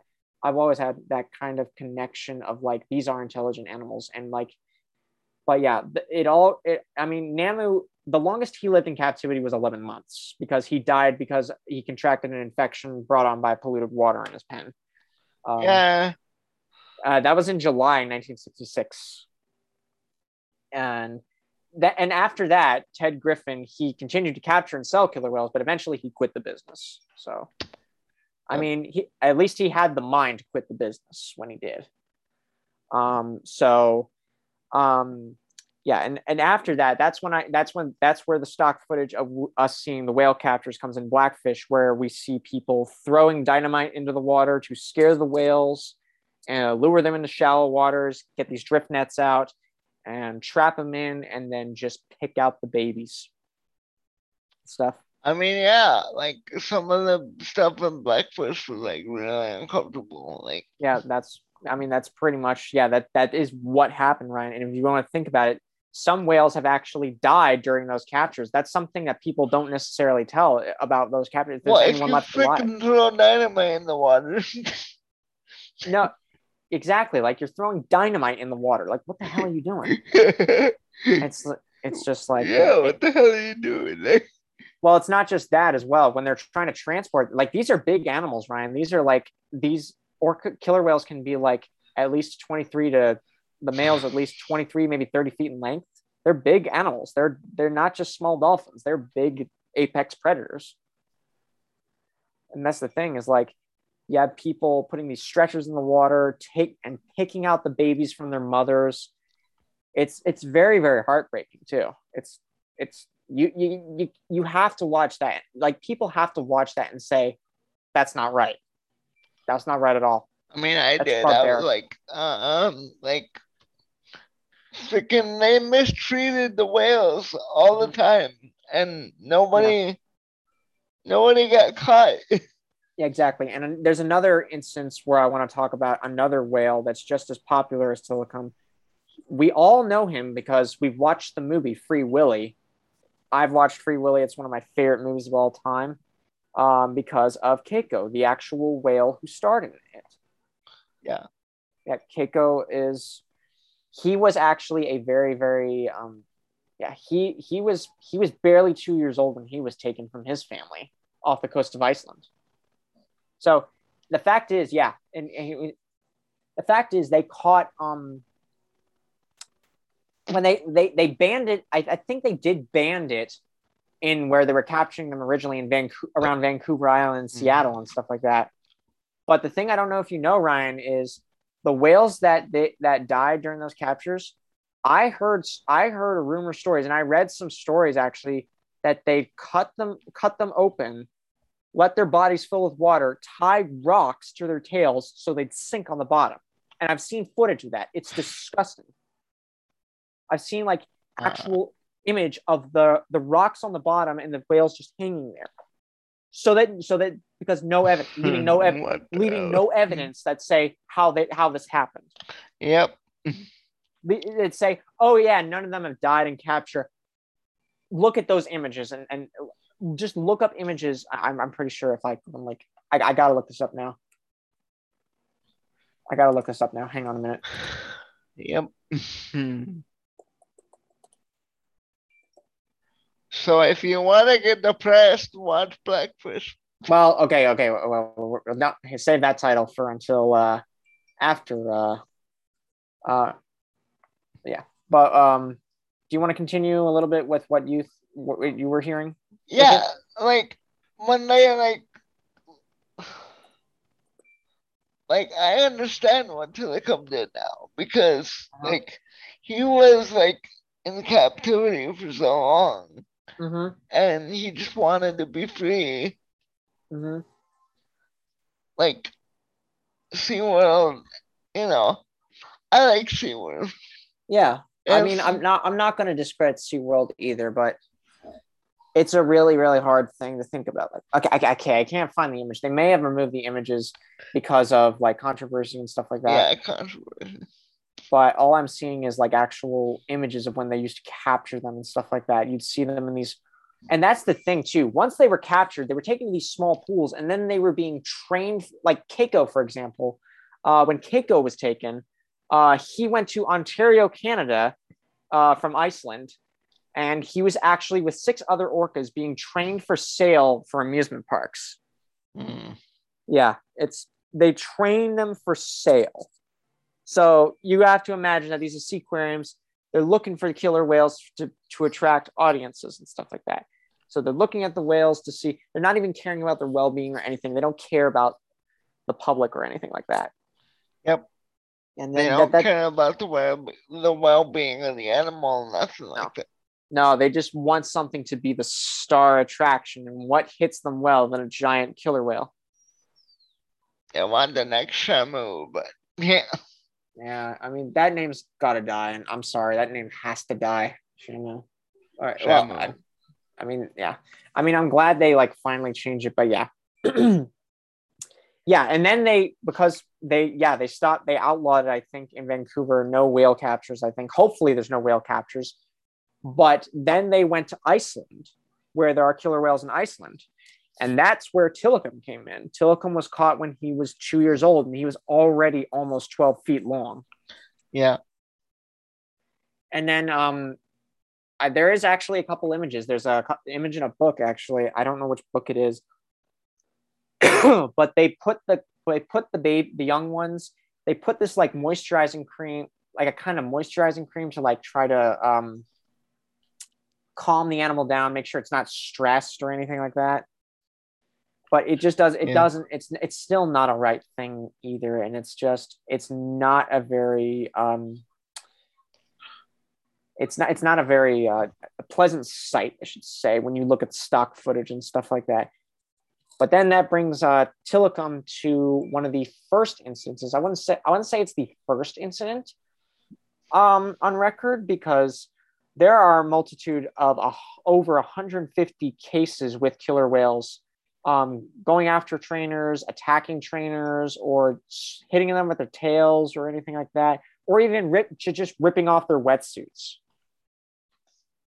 I kid you not. And that's the sickening thing. But yeah, with Tilikum's case, like Sealand of the Pacific, I never heard of this place, probably because, well, number one, I wasn't born at the time. So, and of course they didn't now, unlike SeaWorld, they didn't do water work with the whales. That was before. In case if people don't know about SeaWorld now, SeaWorld used to do waterworks with the whales, but ever since Don Brancho's death and that incident, they have strictly said no waterworks with whales whatsoever. Good. And then that whatsoever, that means not even getting in the water with them. No more whale shows. Well, I mean, that you don't need to do. You don't need to have like a whale. Well, just, you don't have to be in the water just for a whale show with the whales if you don't want to. But I mean, I can understand their the side of caution with it as well. Yeah. But I mean, that's just the thing we got to think about this, Ryan, is like, I'm gonna go on a scientific note. I'm gonna pause right here and go for a scientific note in case people don't know how smart killer whales are. They have a brain probably bigger than ours. So they're really, really smart. But they have a part of the brain that we don't, which is actually pretty interesting. And it's explained in the Blackfish documentary as well. They have a part of the brain that we don't. It's a family connection thing. So, and that's the thing. If we look at a pod of killer whales today, if I show a picture of a pod of killer whales and we see a couple males, we see a couple calves and stuff, the bigger males are actually not the fathers, really. They're a son of the mother of that pod, because according to a killer whale hierarchy, apparently the females are the more aggressive and they're the more dominant, the more matriarchal in the wild. Yeah. Now, if we look at compare that to the instances at SeaWorld, most of the instances at SeaWorld were caused by female whales, and often the males were involved with some of those, but they'd be involved with them as well. And that brings us to Sealand. Like, you hear when you watch the documentary Blackfish, those are people from Sealand and Pacific who worked with Tilikum. And they said he was very easy to work with. And it is true. I've actually seen this in Reddit. Male killer whales are very easy to deal with because they're not as dominant as the females. But there was a training method and this is when I didn't know how they train the whales as well. They did a training method where they'd have him follow another whale's action to try to do the same move. And if they both did it, they get treats. But if Tilikum didn't do it correctly and the other whale did it correctly, they both wouldn't get food, basically. It's like you do it. Feed him. And that's another thing that's a big problem is the feeding methods.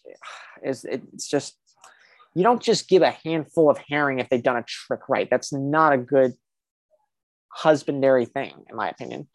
Just give them fish daily. Yep, give them fish daily. Like, don't make it difficult for them to come to the surface, and it's just not. I don't know. I'm not a marine. I'm not a full marine biologist. I'm just a person who doesn't agree with that method. But in which case, like when Tilikum didn't do the trick right and the whales didn't get fed, the two females, he was with two other females.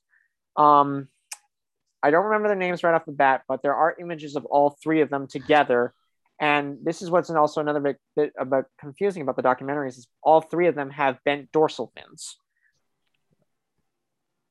So yeah, that's a thing. And that involves a case that came up at Sealand. And Sealand was actually, by the time, it was very, very disturbing, Ryan, because Tilikum would get these rake marks. I don't know if you've heard about it in the documentary. Rake marks are when they... like they like scratch each other. And, with their teeth.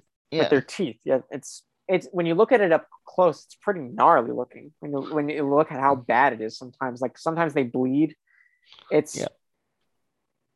But yeah, normally they, and that's what Sealand said. Like they stored them in what they called a module. It was like 30 feet deep, and the lights were all turned out, and they would just store them in there. And as they got bigger, it got a little complicated. And I guess that Sealand was looking for a way to sell the whales as well. But you put them in a little concrete box for the rest of the night. That's messed up. I mean, even Sealand's director said it didn't feel right. So at least he noticed it didn't feel right. Like, yeah.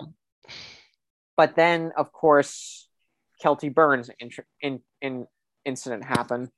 Now, for those of you guys who don't know or haven't watched Blackfish or anything like that, Kelty Burn was the first victim that Tilikum was involved with. He didn't kill her, but he was involved. But they say he was involved in the incident. Now, I can't speak for speculation because I was not there to witness the event, so I'm only going off the most knowledgeable information that I have right now about that incident. Is that Kelty Burn actually slipped and fell into the pool, and one of the two female whales, which are more dominant and can be more aggressive, female whales can be aggressive, they went after her. I don't know if they grabbed her or not, but the main cause of her death was drowning. Now, in the documentary, there are two eyewitnesses that saw her, but they never really fully described the one with the bent fin. Now, when you look at Tilikum's fin, it's bending down. When his fin is bent down, it's bent down to his left. But so are the other females as well. And they all look pretty much the same. The small fin. Now, let me give you another scientific information. The male killer whales in the wild have the tallest dorsal fins, about 5.5 feet in length. The smaller fins belong to immature males and females. So it's really hard to extinguish the difference if you don't know, unless without looking at identifying features on the whales. After that incident, there was no questioning, that's the thing, Ryan, is after that incident happened, there was no questioning, which is weird.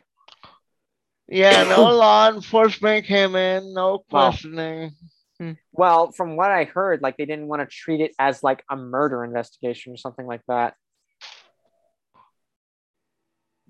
I mean, it's very much why would you not be interviewed for something that obviously just happened to someone? I mean, the end result for Kelty Burns, she wasn't mutilated or anything. She died of drowning. I don't know. I don't even want to go into the details of her murder because I don't know the details from the coroners or anything like that. All I know is that main cause was drowning. So the whales just basically grabbed her and drowned her. Yep. And that's what they can do. I've seen these guys play with dolphins and seals. So it no doubt in my mind that they can do it to a human as well. And there is one thing that the documentary actually says, that there is no attack in the wild. That is false, because this documentary, before Blackfish ever came out, there was a documentary I watched previously called Beautiful Killers, and there is one scene in that documentary that there is only one documented attack in the wild, but I don't think it was intentional. So let's scrap the idea that killer whales don't attack humans, because Yeah, they may have mistaken the human. Blackfish didn't have their information together. Not a lot of it, but yeah. And then of course they were also trying to promote the movie Dilo De Laurentiis' Orca, which I hate that movie. The music in that movie is really good. I hate the movie regardless, because it's a bunch of stock footage of a killer whale, somewhat animatronic. Makes you feel like you're watching Jaws in a lot of ways. Yeah, no kidding. It makes you feel like you're watching Jaws, except only this time the animal wins and the human dies. Yeah. I mean, the whole theme of that movie was vengeance, but it was pretty stupid in my opinion. A pretty way of showing a beautiful creature just to be an alpha predator of just a killing machine, when it was wrong. Completely wrong. Completely wrong. I mean, of course, they're trying to show them off that orcas do have teeth, yes, but they're not. They are sharp, lacerated teeth, but they're also conical in shape. They're meant for gripping prey, and it's the jaws and the head that mainly do the damage, and that tail does the damage too. And and they can body slam you too. It's crazy. I've seen it. I'm seeing them done it. It's crazy. Yeah. Anyway, after Kelty Burns incident, Sealand completely shut down. You probably know that too, Ryan. Like Sealand shut down after that. Never opened up again. And they sold. So what was the best thing they could do to the whales? Sell them to SeaWorld. Sell them. And yeah, that's the thing. They all went to different parks. And one of the trainers, I was never given a full, I think most of the public was never given a full description of why Tilikum went to SeaWorld after that. But the trainers said, one of the trainers that worked at SeaWorld Orlando said that they needed a breeder. So why would they need a breeder? I was like, so they just wanted him to breed. They wanted Tilikum to create more whales, basically. Yeah, but captive killer whales. The problem is some of these babies, they only know the captive world. They don't know the open ocean world, which is unfortunate for them. Unfortunate. And so that brings us to where Tilikum arrives in SeaWorld. Now, from what the trainers have told, some of them were working in Dolphin Stadium or the early Shamu shows when he arrived. When they said he arrived, he was actually viciously attacked by the other whales. And there is a reason for that, because one of the whales that went after him, I know her. I don't know her personally, but I've actually had an encounter with her up close. One of them was Katina. That's her name, Katina.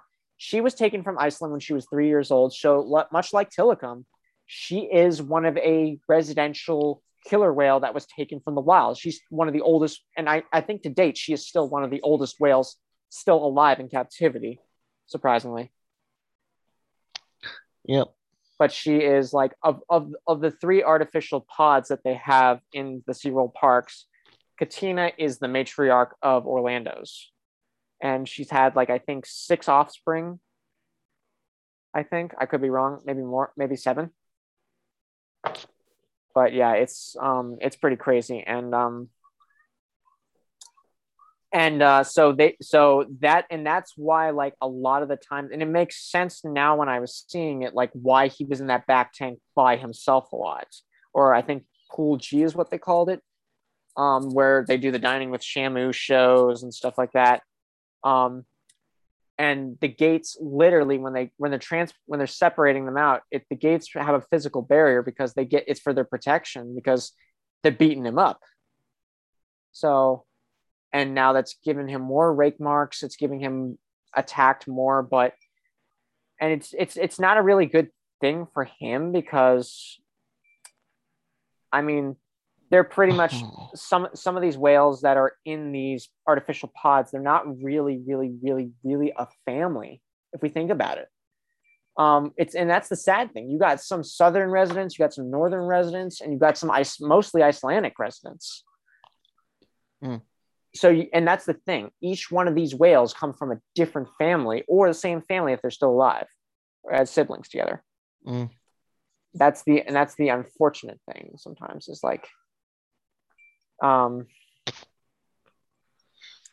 mean, it also goes with like the shows have actually, some trainers have actually like had a couple of incidences prior to the fatalities that have happened. Like there have been some instances where I've seen some shows go wrong. Like some people actually prevented from getting out of the water. What the whales will do is they'll jump around, preventing the trainer from getting out of the water. They won't hurt the trainer. They're just going to prevent him from getting out of the water. I assume it's out of frustration or anything like that, but we don't know.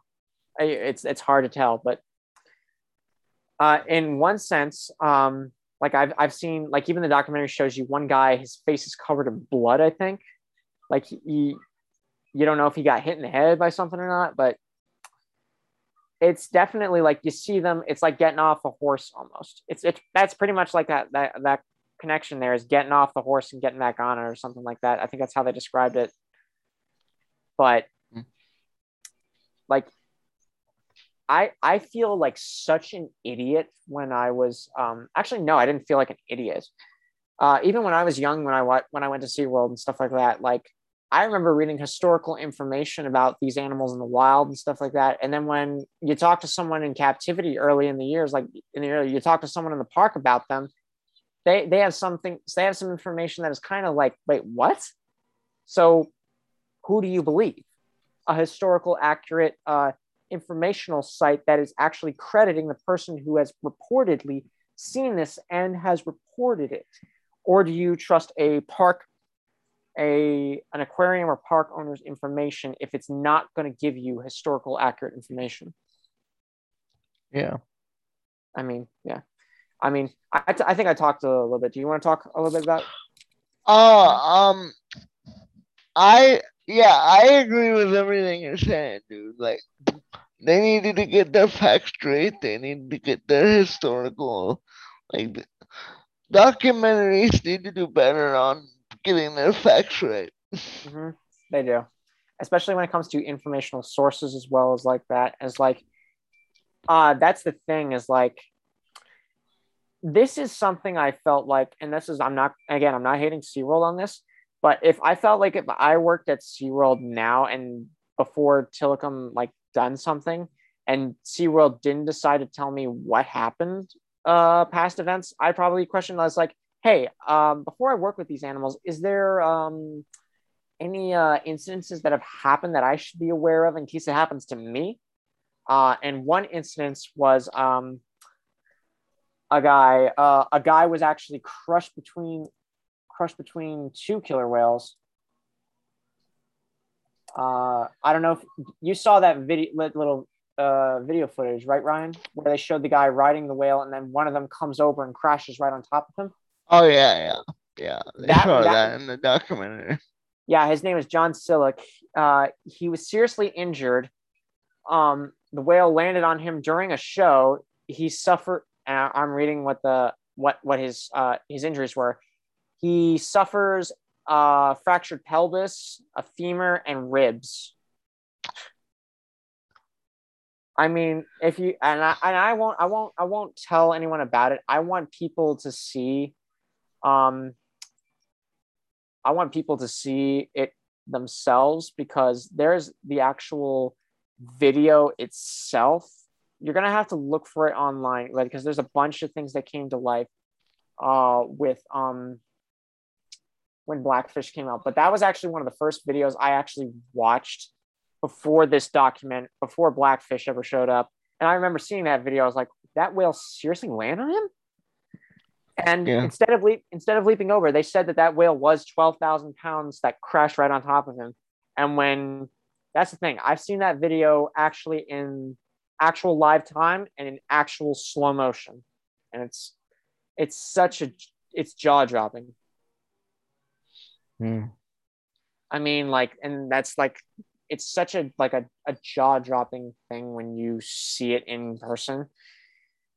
It's just like, Um, and I mean, I think he suffered. I think he had to have multiple operations on because of that injury. But it's just, and they didn't think to, and SeaWorld, I guess, didn't think to mention it to them. I'm like, why wouldn't they tell you guys about instances that have happened before in the past? Like, I think one of the couple instances as well.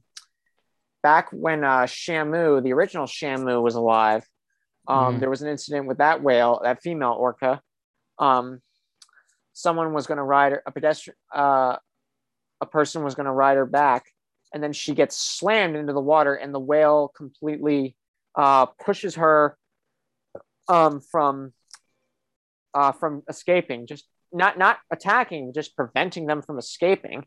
And when you see the full footage of that video compared to Blackfish's version, where they kind of summed up what happened, but the trainers managed to get her away from the whale, and when she was trying to get out, the whale Shamu bit down on her leg and wouldn't let go. You actually see in the footage, you see the whale grab her leg. Yeah. Yeah, I'm pretty sure you saw that too, Ryan. That I footage did. well. It's in the documentary, but they heavily edited it. Yeah, they heavily edited that scene. I've actually watched the full video of that scene, and it's pretty jarring. And that's the thing. They forced the whale to open its jaws, and the only inflicted injuries was, I think, lacerations on the leg because of the teeth had punctured her, because Shamu bit down on her leg. Mm-hmm. I think that whale was named Shamu that was a part of that incident. But yeah, Shamu was always rough and hard to handle because Ted Griffin was the person who caught her. And then he sold her to SeaWorld San Diego. But yeah, I mean, like, it's just like, you go back and think about it. It's like, don't you think this is a bit of a concerning issue? Yep. But yeah, and then the incident that happened, I think, in 2006 with one of the main ones is Ken Peters with Ken Peters and Kasaka. Kasaka is deceased now, unfortunately, but she was one of the oldest whales. I think she was a more dominant whale at the SeaWorld San Diego Park, I believe. And of course, you have members from OSHA as well reviewing this as well. Kasaka's incident is not as much described as people think it is. Kasaka was actually with a calf, and they separated the calf from what more detail is they separated the calf from her, and she didn't want to perform, but trainers were like, show must go on, and she must have been frustrated that she didn't want to do it. So she grabbed Ken Peters, who is an experienced diver. She grabbed his foot and she pulled him to the bottom of the tank. And when you see the footage, you saw the footage, Ryan, but it's pretty jarring. I mean, it's not, when I see it, it's not aggressive, but it's still like you see him just being like a rag doll in her, and like he's at the mercy of Kasaka. Yep. Killer whales are the most powerful sea creatures in the world. Like, they're very smart. They're very smart. They're very clever. It's just like, but it's just like anyone that doesn't know, and that's the thing people should know. But when you keep watching that footage, like Blackfish, I think has almost the full footage of that. But of course, the whale brings him back to the surface. Now, when I see that footage of her turning around with him in her mouth, the first time they go down, I'm thinking she's not viciously killing him. If she wanted to kill him, she could rip him apart if she could have. Yeah. Like, yeah, he has her foot. Like, yeah, she has his foot, but she could have easily ripped him apart, but she didn't. Yeah. I don't think that's what she wanted to do. But then, of course, she brought him back up to the surface as well, let go of his foot, grabbed his other foot again, dragged him back down to the bottom of the pool, and they came back up again. And I think that the main showroom, the main show tank in SeaWorld at that park, I think, is 2 atmospheres of pressure. I don't know how deep that is, but it's a pretty deep pool. It's a pretty deep pool. I actually, I have to say one thing. I went to SeaWorld Career Camp. This is a bit off topic. I went to SeaWorld Career Camp, and they actually made us do some water drills, which to understand like what it means to be in the water, to do a show performance and stuff like that. And of course, we did not go in the killer whale tank, but we went in the Dolphin Stadium tank, Whale and Dolphin Stadium tank. That's what it was previously called. I think it's called something else now. But I went in that pool, and it was a pretty deep pool. It was about, I think, maybe more than 20 feet deep of a pool. Yep.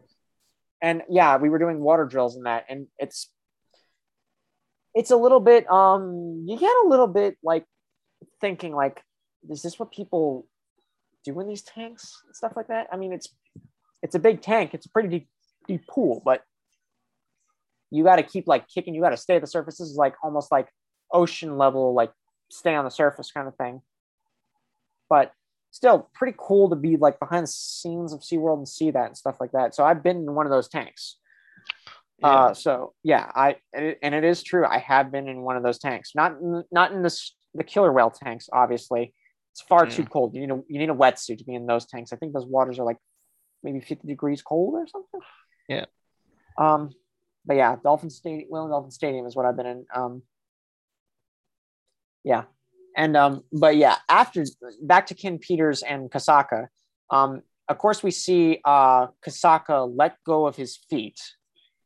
And of course he's trying to when you see him in the footage compared to like most other trainers is situations like it's obviously Ken Peters was very professional in how he was handling like that. Like he probably knew what was going on, so he just remained calm in it. Yeah. And it's crazy, and then of course like when you see the line draw and then you see him actually when the whale has got his back turned, he swims for it, and it's like of course like yeah, but Kasaka was not trying to kill him in my opinion. I mean, I think he suffered a lot of leg bone wounds. I think his foot was broken or something. Yeah. Because I mean that whale pretty much grabbed him by the foot. Yep. And that's the thing. Yeah, and he couldn't stand really. But I mean, like, but what do you think of that incident overall? Yeah, pretty crazy, man. Like, and that gives you I mean, if it were me in that situation, I'd be very, very scared. I would be very, very scared. I'd be like, am I gonna die, or am I gonna? There's no way I'm gonna get away from this animal. It's too big. It's too powerful for me to just swim away. Do I just wait or do I die? I don't know. Yeah, and Ken obviously like it took a lot for him to become like that. It would have taken a lot for me to become like in that situation. It would like you like especially like when you were just basically. I mean, unlike in the wild, I've seen killer whales grab like the way how Ken Peters was being treated underwater by Kasaka. I've actually seen that killer whales when they beach themselves or when they take seal pups from shallow water and stuff like that, they grab them. And like I've actually seen a killer whale beach itself to grab a sea lion pup, and I just see it shake its head consistently, constantly, and it's very much more violent than you guys think it is. It is actually because they're not really because not only do seals have a very nasty bite as well. What predators really want to do is they want to try to get food, make the kill, and not get injured themselves. So it's obviously this is a method to say I'm going to shake this guy until he's just not conscious at all, and I eat him. Yeah. So yeah, it's a very drawing scene, and I highly suggest Ryan we look up how wild killer whales actually hunt sea lion pups because it's very interesting how they hunt sea lion pups and dolphins too. Yeah. It's like it's actually a hunting method, and it's really an interesting hunting method if how you see it too. Yeah. But yeah, I mean, that aside as well. Yeah, I mean, yeah, Ken Peters and his incident is probably like I give that person very much respect for handling that situation very, very. Yeah. I mean, but what this is obviously showing us is it's not just Tilikum. It's not just Tilikum that's just doing these events. He's not involved with these. There are other whales that are also doing these things, and they're all ticking time bombs in a way. Well, that's why they're not allowed to go back in the water and SeaWorld, because of all those things. Yeah. And now I know we're kind of, and guys, for audio listeners, I know we're kind of summing up our of Blackfish a little bit and stuff like that, but we're just summing up the basic events and kind of historical features that it's kind of like not telling you about. And now Dawn Brancheau's incident, I really am going to struggle to talk about this one, Ryan. So if you want to jump in a little bit, you can. It's really, really hard for me to talk about it because I've seen the footage before she's grabbed by him. Yeah, I was really like, when I was watching Blackfish, I was like, "Whoa, that really happened!" And like that, like, it's like, oh, it's on YouTube. Really, really graphic, man. It's real. There's some footage that's not really graphic. I don't know any footage, or I've never seen any footage of her being shaken. But from one of the trainers who was there on site, he grabbed after the show. He grabbed her arm. They did a playful session. He grabbed her arm, rolled. Oh, that's from what I'm hearing from the trainer. He rolled over and that's when she was doomed. He brought her into the pool. Yeah. And I can read Dawn Brancheau's injury report. The main cause of her death was drowning and blunt force trauma. Yeah. So you know what that means, right? I mean, there are the disturbing details. Yeah. I mean, it's like, if you go back, and even if you watch the documentary, you'll read it. Like when Tilikum, this goes back to the theory I have when killer whales are hunting seals or grabbing seals. Tilikum probably just grabbed Dawn's arm, and that's when it happened. Yep. He probably shook her like a rag doll. Started shaking her. Yep. I mean, yeah. And according to the reports, the arm he grabbed from her, the muscle was gone, like pulled off the joint from supposedly. That's going to be a little graphic, but yeah, pulled off the joint. He basically dislocated her arm. Yeah. I mean, like, and even so, they know it was drowning as well, that she drowned as well, but they believe as well that it may have been a sudden incident as well, like a sudden hit of blunt force trauma as well. So that may have been a sudden way to, like, so that she didn't have to suffer. Is what I'm trying to say. Is like, I hope it wasn't a suffering incident for her. Yeah. And you hear one of the trainers in the documentary, like from the other park, he hears that Dawn was attacked and he still has her.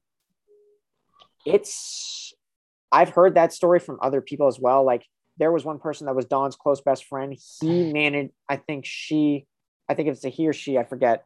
But that person managed to lure Tilikum to the quarantine pool where they put him to get Dawn's body out of his mouth. And so yeah, that person must have gotten her body out of his mouth. And I feel very conflicted. I do not blame either Dawn or Tilikum for, and of course I don't know if you guys know, we're skipping over some details that are explained in the documentary. But yeah. So go back and watch the scene in Blackfish of how the trainers are describing the scene. Or if you really want to watch that scene, go on YouTube and look up on YouTube before Dawn Brancheau's, just type in Shamu show before Dawn Brancheau is attacked. And they actually have there's a video footage of it, and it's no joke. It was actually a Shamu show that was recorded before that happened. Yeah. And it's just, I mean, and I remember one of the OSHA report guys, they were saying, they were looking at the Kelty burn incident, and they were looking at Dawn's, and nothing's changed in the 20 years when that happened. Yeah, like it was really like hard to watch some of it. Especially like when the hardest thing for me is when you hear the that one of the trainers, like when he said like Tilikum grabbed her arm, and like you even see in the footage what looks like where her arm is. Like there is actually a video of and I kid you not, guys, if you look it up, Don Brancho, look at Don Brancho and Tilikum before he kills her. Hang on a minute, let me look it up for a minute. You see and you see it's in the perimeter pool. It's a very famous image as well. But yeah, you see her, and then you see his nostrum or his nose a little upward. That me thinking, I can clearly tell he's got her in his mouth. And after that point, that image was taken. That's when he made the strike. Yeah. Now, yeah. But after that, I just know it was a big court case, a big deal. They're trying to make how would I put this? They're trying to make everyone I don't know how to say this because I don't want to be offended or anything like that. But like, of course, there were the first reports going around saying what happened at SeaWorld. A trainer was attacked or something like that.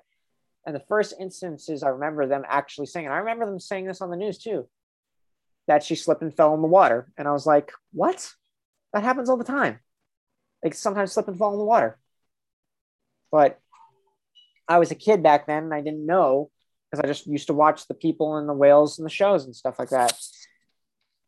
But He was trying to cover it up. Yeah. I don't know why they would do that though. It's not a thing I'd like. And then that's the thing is like, say, then there's the next story is like he grabbed her ponytail. Like there is no proof that he grabbed her ponytail. If you look at that image before the event happens, Dawn's ponytail is on the right side of her body, and he is no way in reach of it. Yep. If you ask me, Ryan, I don't know. What do you think of that? The ponytail thing. I gotta watch the footage again, but because I literally watched Blackfish and then I was like, well, not watching that again. That was depressing. But well, if you do, like, go to the last, go to near the end of it to see up till the Don Brancho's case and stuff. How they're making it a bigger deal than it is and stuff like that. Yeah, it was like court case was like big back then.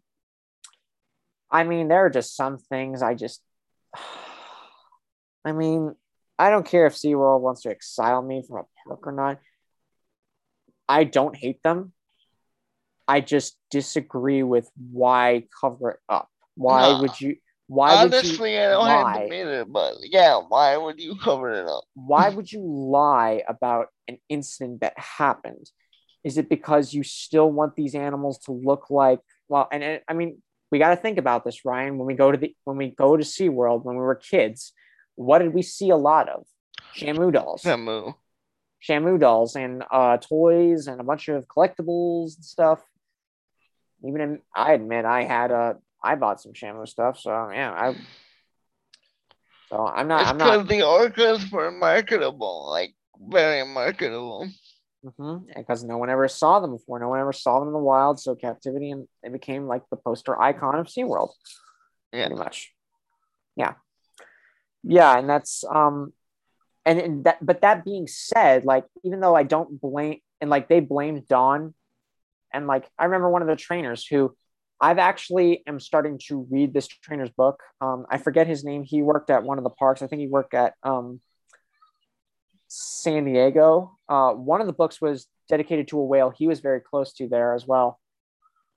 He trains them and stuff, but they don't own them. SeaWorld owns the whales, technically. That's the sad thing, is the SeaWorld owns the whales, not the trainers. I mean, but the trainers go in the water with them and stuff like that, and they have a bond with them, but it's like, no, at the end of the day, you're a trainer. Yep. Yeah, that's the thing. That's the sad thing. That's sad. Yeah. and if you look at it not from the amusement park perspective, look at it from the business perspective. And this is this is the very dark shadow of business in a way. One of the dark shadows of business in my personal opinion. Like they don't care about people, they don't care about the animals. Mm-mm. No, but this is like a lot of mistakes in the past that they need to own up to, in my opinion.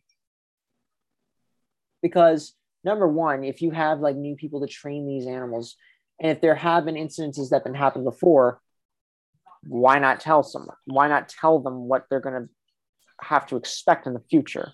Yeah. Like, let me look up something. If you want to voice an opinion, Ryan, I'm going to look up something real quick of something I didn't talk about. Yeah. Just talking about it again, it's like, it's really hard to talk. Yeah, I mean, you can hear it in me, like right now. Like, it's hard for me to talk about this because I don't want to. It's really hard. It's just, Yeah. like, I can read the record reports. There is a website. There have been violent incidences with the whales and stuff like that. Yeah, it's I don't know if this one's up to date, but this one, yeah, this one's got a couple incidences and stuff. And there's another fatality that happens that's explained in the documentary that was never I felt was never brought to light of day from Laurel Parque, which is in Spain. SeaWorld does not own that park. Oh yeah, the Spain SeaWorld, yeah. Yeah. Or Laurel Parque or whatever. That was crazy. Yeah. Like in the documentary. Nuts. Yeah. They didn't even like they tried to hide it. Like No. Well, the problem is the orcas that were in there, they were from SeaWorld, but they didn't have enough. From clearly what you see in the footage at the Spain tournament, at the Spain show, it's obvious they did not have a lot of incidents, not a lot of trainers. Training regardless with the animals. So yeah. Nothing was ready. Like if, okay, I've pulled up the reports now, Ryan. There is 153 incidences that have happened in captivity. Wow. Yeah. And some of these actually involve videos. Like one of them is actually it's an incident report. This one happened in December of 2012. It was 152. This is at the Miami Sea Aquarium. I don't know if you know about this, Ryan, but there is a killer whale there named Lolita. She is one of the oldest killer whales still alive, but there's been a petition for her to free her from that small tank. And there is a video. I'm looking at it right now. It's 14 seconds long, but if you cut to, I think at 11 seconds, no, it's 7 seconds, you actually see her pop her head out of the water and she snaps her jaws. But luckily there was a protective glass barrier there. So, but yeah, you see her just pop her head out of the water and just snap her jaws. It's absolutely a very jarring scene if you see it, Ryan. Yeah. Yeah. I may have to go down the rabbit hole again. Why? And research all this stuff again. Cause yeah, like if you actually want to look at the reports, Ryan, the reports are called an inherently wild. Well, I'm pretty sure if you just look up aggressive instances, you'll find them. But yeah, there's over 153. The last one that I know that is to date is September 2015. That's the latest one. So, and we're in now what, 2021? Yeah. So SeaWorld might have been like no more Samu shows with trainers. We can't do them. I mean, yeah, that's the thing, Ryan, is that there is, um, Because of the Dawn incident. well, yeah, after that, I immediately saw SeaWorld trying to change their shows, to a more educational thing, which is a lot better in my opinion.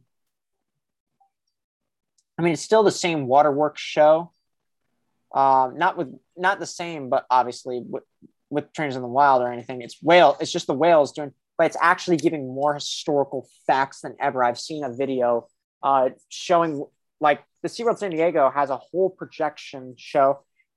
It's more scientifically accurate than, and I like that actually. So they still do it, but not with like the flips and all of the, like tricks and, the trainers and stuff. They still do it, but Well, at least they're trying to it's more bring more. educational. Well, yeah, at least Is what at you're least they're saying. yeah, at least they're trying to be more educational in a way instead of a performance. Yeah. We're trying to, but still, in the end, it's still a performance thing. So it's still a business to them. It's still a business, yeah. I mean, like if we think about it, Ryan, as of like I think now, I was watching another thing about Blackfish as well because apparently I think at least 22 or maybe 23 million people have watched this documentary. Yeah. And it's just absolutely amazing. And the uh, the aftermath of it for SeaWorld after Blackfish, I think dropped significantly because I heard a lot of negative things right after Blackfish came out. What about the park experiences? Like, Um, no, money wise, I think it was financial wise. Okay, like yeah. So here, people stop yeah, going. yeah. 6 years after SeaWorld was sued for allegedly deceiving stockholders about damaging the impact the Blackfish documentary was having on them park attendance. A federal judge on Friday approved a 65 million payout to aggrieved investors. That's $65 million. Yep. That's a lot. Oh man. So they gave the investors $65 million. Yeah, in a sense, like yeah, they lost money. Okay. Yeah, in a sense, they lost like more than. Yeah, they lost a lot of money. They lost a lot of money. Well, Well, okay, yeah, here it is, right here. So the documentary Blackfish, yeah, and then there after that, there's a dramatic decrease in the stock price. It's fluctuating, but there's a dramatic decrease in the stock prices, and then I think as of July around 2014, here it says the corrective disclosure filed against SeaWorld, it drops straight down, Ryan. Like it drops straight down and in a class action, but it's still rising up again, but it's going downhill. So I can only imagine what it looks like now. I don't want to know what it looks like because but that's such a sudden impact on SeaWorld. yep. I mean, yeah. But I mean, ultimately, at the end of the day, of course, the course files and stuff, let's say, um, at the end of the day, they basically, I think they said that SeaWorld cannot have trainers in the water with the whales. Um, and that they are just to strictly that was the new thing that they would do. No trainers in the waters of the whales. And I think they isolated Tilikum for about a year now. They isolated him for a year after I think Dawn's incident, and then they started returning him to shows, and then it's it's really heartbreaking. I feel sorry. And that's the thing. I don't blame him for killing Dawn, and blame I don't blame either one of the incidences Yeah, themselves. yeah, like you feel bad for the trainer, you feel bad for the animals, and like, Exactly. And it's just like, and that's the thing. I feel so sorry for Tilikum because he should never have been at SeaWorld, in my opinion. He and every one of these whales that were shipped to SeaWorld, they should have never been there. If none of them were there, I guarantee this wouldn't have happened. nope. I guarantee, and that's the thing. I don't know if many people can agree with me of that. If we didn't have one of these animals in captivity, none of these incidences would be happening. Because orcas are meant to be in the wild. Orcas are not meant to be in captivity. Mm-hmm. But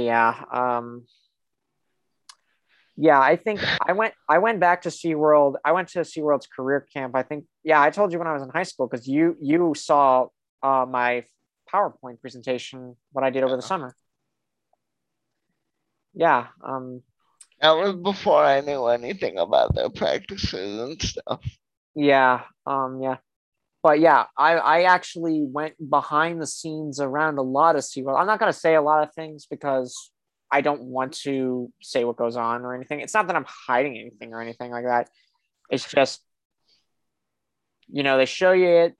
You don't really want to be accused or anything like that of miscalculations or anything like that. And then you don't want to make, and I don't want to make their lives and our lives, even if someone does listen to this part of the documentary and just like say, oh, I'm going to protest SeaWorld because they're doing things they shouldn't do or anything. I'm like, hold on a minute.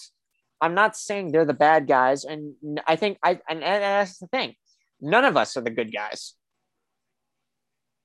There's no good or bad I guys. mean, yeah, we're capturing killer whales in the wild and bringing them to these parks, but holding them in captivity. Yeah, and I feel sorry. And so, of course, you and I, who were watching the documentary, of course, he still remained at SeaWorld, which is unfortunately. They couldn't do a thing, which is an idea I've actually thought of, like, why haven't people thought about doing this again? This is one thing that they actually did before, and they could do it again if they want to. And that's my personal opinion. Excuse me. And this is where I'm going to compare another killer whale story to Tilikum's in a little bit, what they could have done with Tilikum, right? Keiko, when he was being rehabilitated, he went to Oregon. He was originally in Mexico, but they brought him to Oregon Coast Aquarium and they built a huge tank for him. And it wasn't a performance tank, it was a medical tank for him because in Mexico, he developed a skin rash called a papillomavirus. Yep. It was on his pectoral fins and his tail, but the only reason it was being caused by the artificial salt water. Excuse me, that was far too warm for him. Yep. And because they thought the virus may be contagious, they couldn't transfer him to a park with other killer whales without exposing them. So it makes sense in that regard. And with no facility available, the foundation, the Free Willy Foundation, actually searched for a coastal site for him. And Oregon and the tank was actually there. Now, once he was actually being healed and having a better diet and having the freedom from the stress of performing, all contributed to it. Now, that's the thing as well. One of the ideas they actually proposed, and they didn't do this, he could live in a fjord protected by a sea pen so that he can learn to survive in the wild. Now, the problem with that is it ultimately kind of failed because Keiko was still attached to humans closely, and he wasn't really attached to other killer whales. And as well, I think he was taken away from 20 years of being captured. So he's lived by himself most of his life and just in the company of humans. Yeah. So it's very hard. But one of the ideas, and that I haven't suggested, but a lot of scientists have actually suggested this idea for a lot of these whales to retire from the stress of performing is there's a bunch of section areas that are really large of bodies of water that you can cordon off to make a retirement for these killer whales so that they don't have to have the stress of performing. Like they can live their final days, or they can live the rest of their lives in this. It's not going to be 100% perfect, yeah, but at least they would have the freedom from the stress of performing. Yeah, I think that'd be much better for the killer whales. Yeah, like I think they suggested maybe like I think 500 feet long, maybe, I don't know, maybe longer, even long. But I that would be my idea, like a long body of water section area, so they can get used to swimming long distances, because that's what they do in the wild. They swim in long distances. Yeah. And yeah, it's I mean it's I mean yeah, I mean and so far, ever since Blackfish, like, and ever since Keiko, when they did that idea for Keiko, no one's ever done that ever since, which is just Crazy to me. which is just why not try it again? Why not try it? Why not try it? Why not If give it the doesn't work, whales it doesn't work. If you just try it and see how it goes, just let them. Yeah, I mean, obviously you can't let them go completely into the wild, because how are they going to survive? let them live their lives in captivity comfortably? I mean, like, it's not a very good method. It's not a very a good method to just leave them in those tanks. Yeah. And that's the thing, because also with killer whales water environment is very, very different than how it is those tanks. Those concrete tanks are colored blue, so you can see the animals in them. I think it's so you can see the animals in the tanks. Yeah. Whereas Tilikum's pool, where he originally he was in G pool, the perimeter pool with Dining with Shamu. That pool originally had it originally looked like a coastal. It looked like like you see in Zoo Tycoon, when you make a biome considerable for animals and such. Yeah. But when they upgraded the pool, they just went to straight blue. They didn't even give them like a look of like, why not put maybe rocks or like maybe like some kelp to simulate an environment. I could probably guess why, but you can also create like artificial, non-harmful environments. I've seen it done before, but Yeah. yeah, ultimately, like, and of course we see at the end of the documentary, to wrap up our talk about this overall, like, of course SeaWorld obviously did not want to be um uh any part of this documentary, as we clearly saw.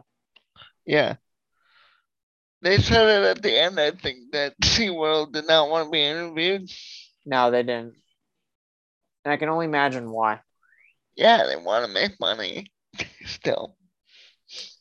Yeah, I don't know what the stock price is now, but it's probably, I'm not making a guess on that because I'm not going to judge. But from what I saw here, it was obviously going down ever since Blackfish came out, and it's probably been fluctuating ever since then. Yeah. But yeah, I hope. I mean, and of course, when I found out Tilikum died in 2017, I felt so heartbroken. I was like, not him, not him of all the whales, just not him. Because I really, really liked Tilikum. Tilikum was my favorite killer whale before the incidences and stuff like that. Yeah. He was my favorite killer whale at SeaWorld. He was awesome to look at. He was beautiful. He was incredible. But I mean, I can only hope that someone steps up to do the right thing, to try to propose a good idea.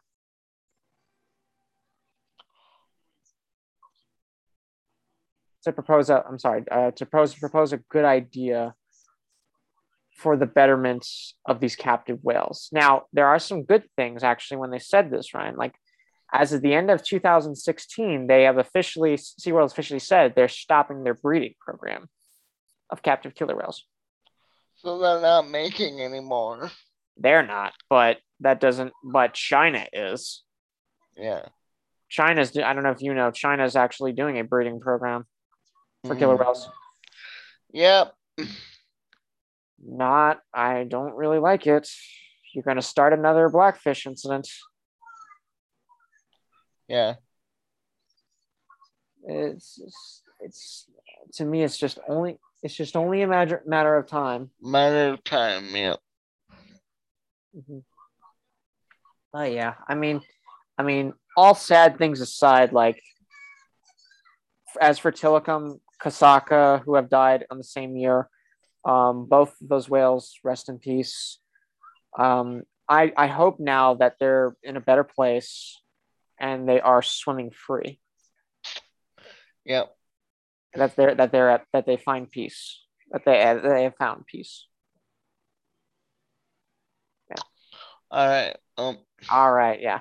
So apologies, guys, if this went really, really awesome and exciting to very, very deep and like depressing. But we thought we because we had talked about this and we wanted to talk about it for a while now and voice our opinions about it. And it's just like, yeah, it's something. I'll just say that. But yeah, guys, we promise that we'll be a little bit more chipper next episode. Yeah, next episode definitely will be a more just positive things that we're used to talking about and stuff like that. But we just wanted to talk about this documentary that just was on our minds. I know that it's been on the game's mind for years, and it's been on my mind for like a year. Yeah, I just wanted to talk about it. And the fact that now more and more people are coming to light with information and stuff like that is more scientifically accurate and stuff like that. It kind of brings back up the topic and stuff. You gotta rethink this. You gotta go back and watch and rethink. Is it really a good idea to support this idea or not? No, I mean, but in my opinion, if someone were to ask me, do I support killer whales being in captivity? I'd say flat out no. I don't. It's not a good environment. They should just be, live life comfortably, whatever they can, know. Whether it's in retirement, captivity, or in the wild, But yeah, I mean, like for Keiko, I mean, he was no longer a show whale. Like after he left Mexico when he went to Oregon, he was no longer considered a show animal. He wasn't performing by trainers. He was performing, yeah, but he was performing on his own. He was doing leaps by himself, diving and leaping. He was basically just doing that on his own, and having a better diet and the freedom of the stress of performing all contributed to his healing factor. And then the virus was gone within the year. The skin virus he had, it was gone within the year. He made a full recovery. I think gained 2 more tons, and then they brought him to Iceland, where his home water, where he originally was caught off of, and even showed him the area. They went with him. He followed the boat, got to experience the ocean water. He was retired, so he was acting pretty much like a normal killer whale in the wild. Yeah, and that's really great. And we'll leave on that note. We'll leave on a positive note, guys. Yes. So yeah. Anyway, I've been Keeks Cosplay and Art. I've been Ryan Wolfgang. And we'll see you guys later. Yep.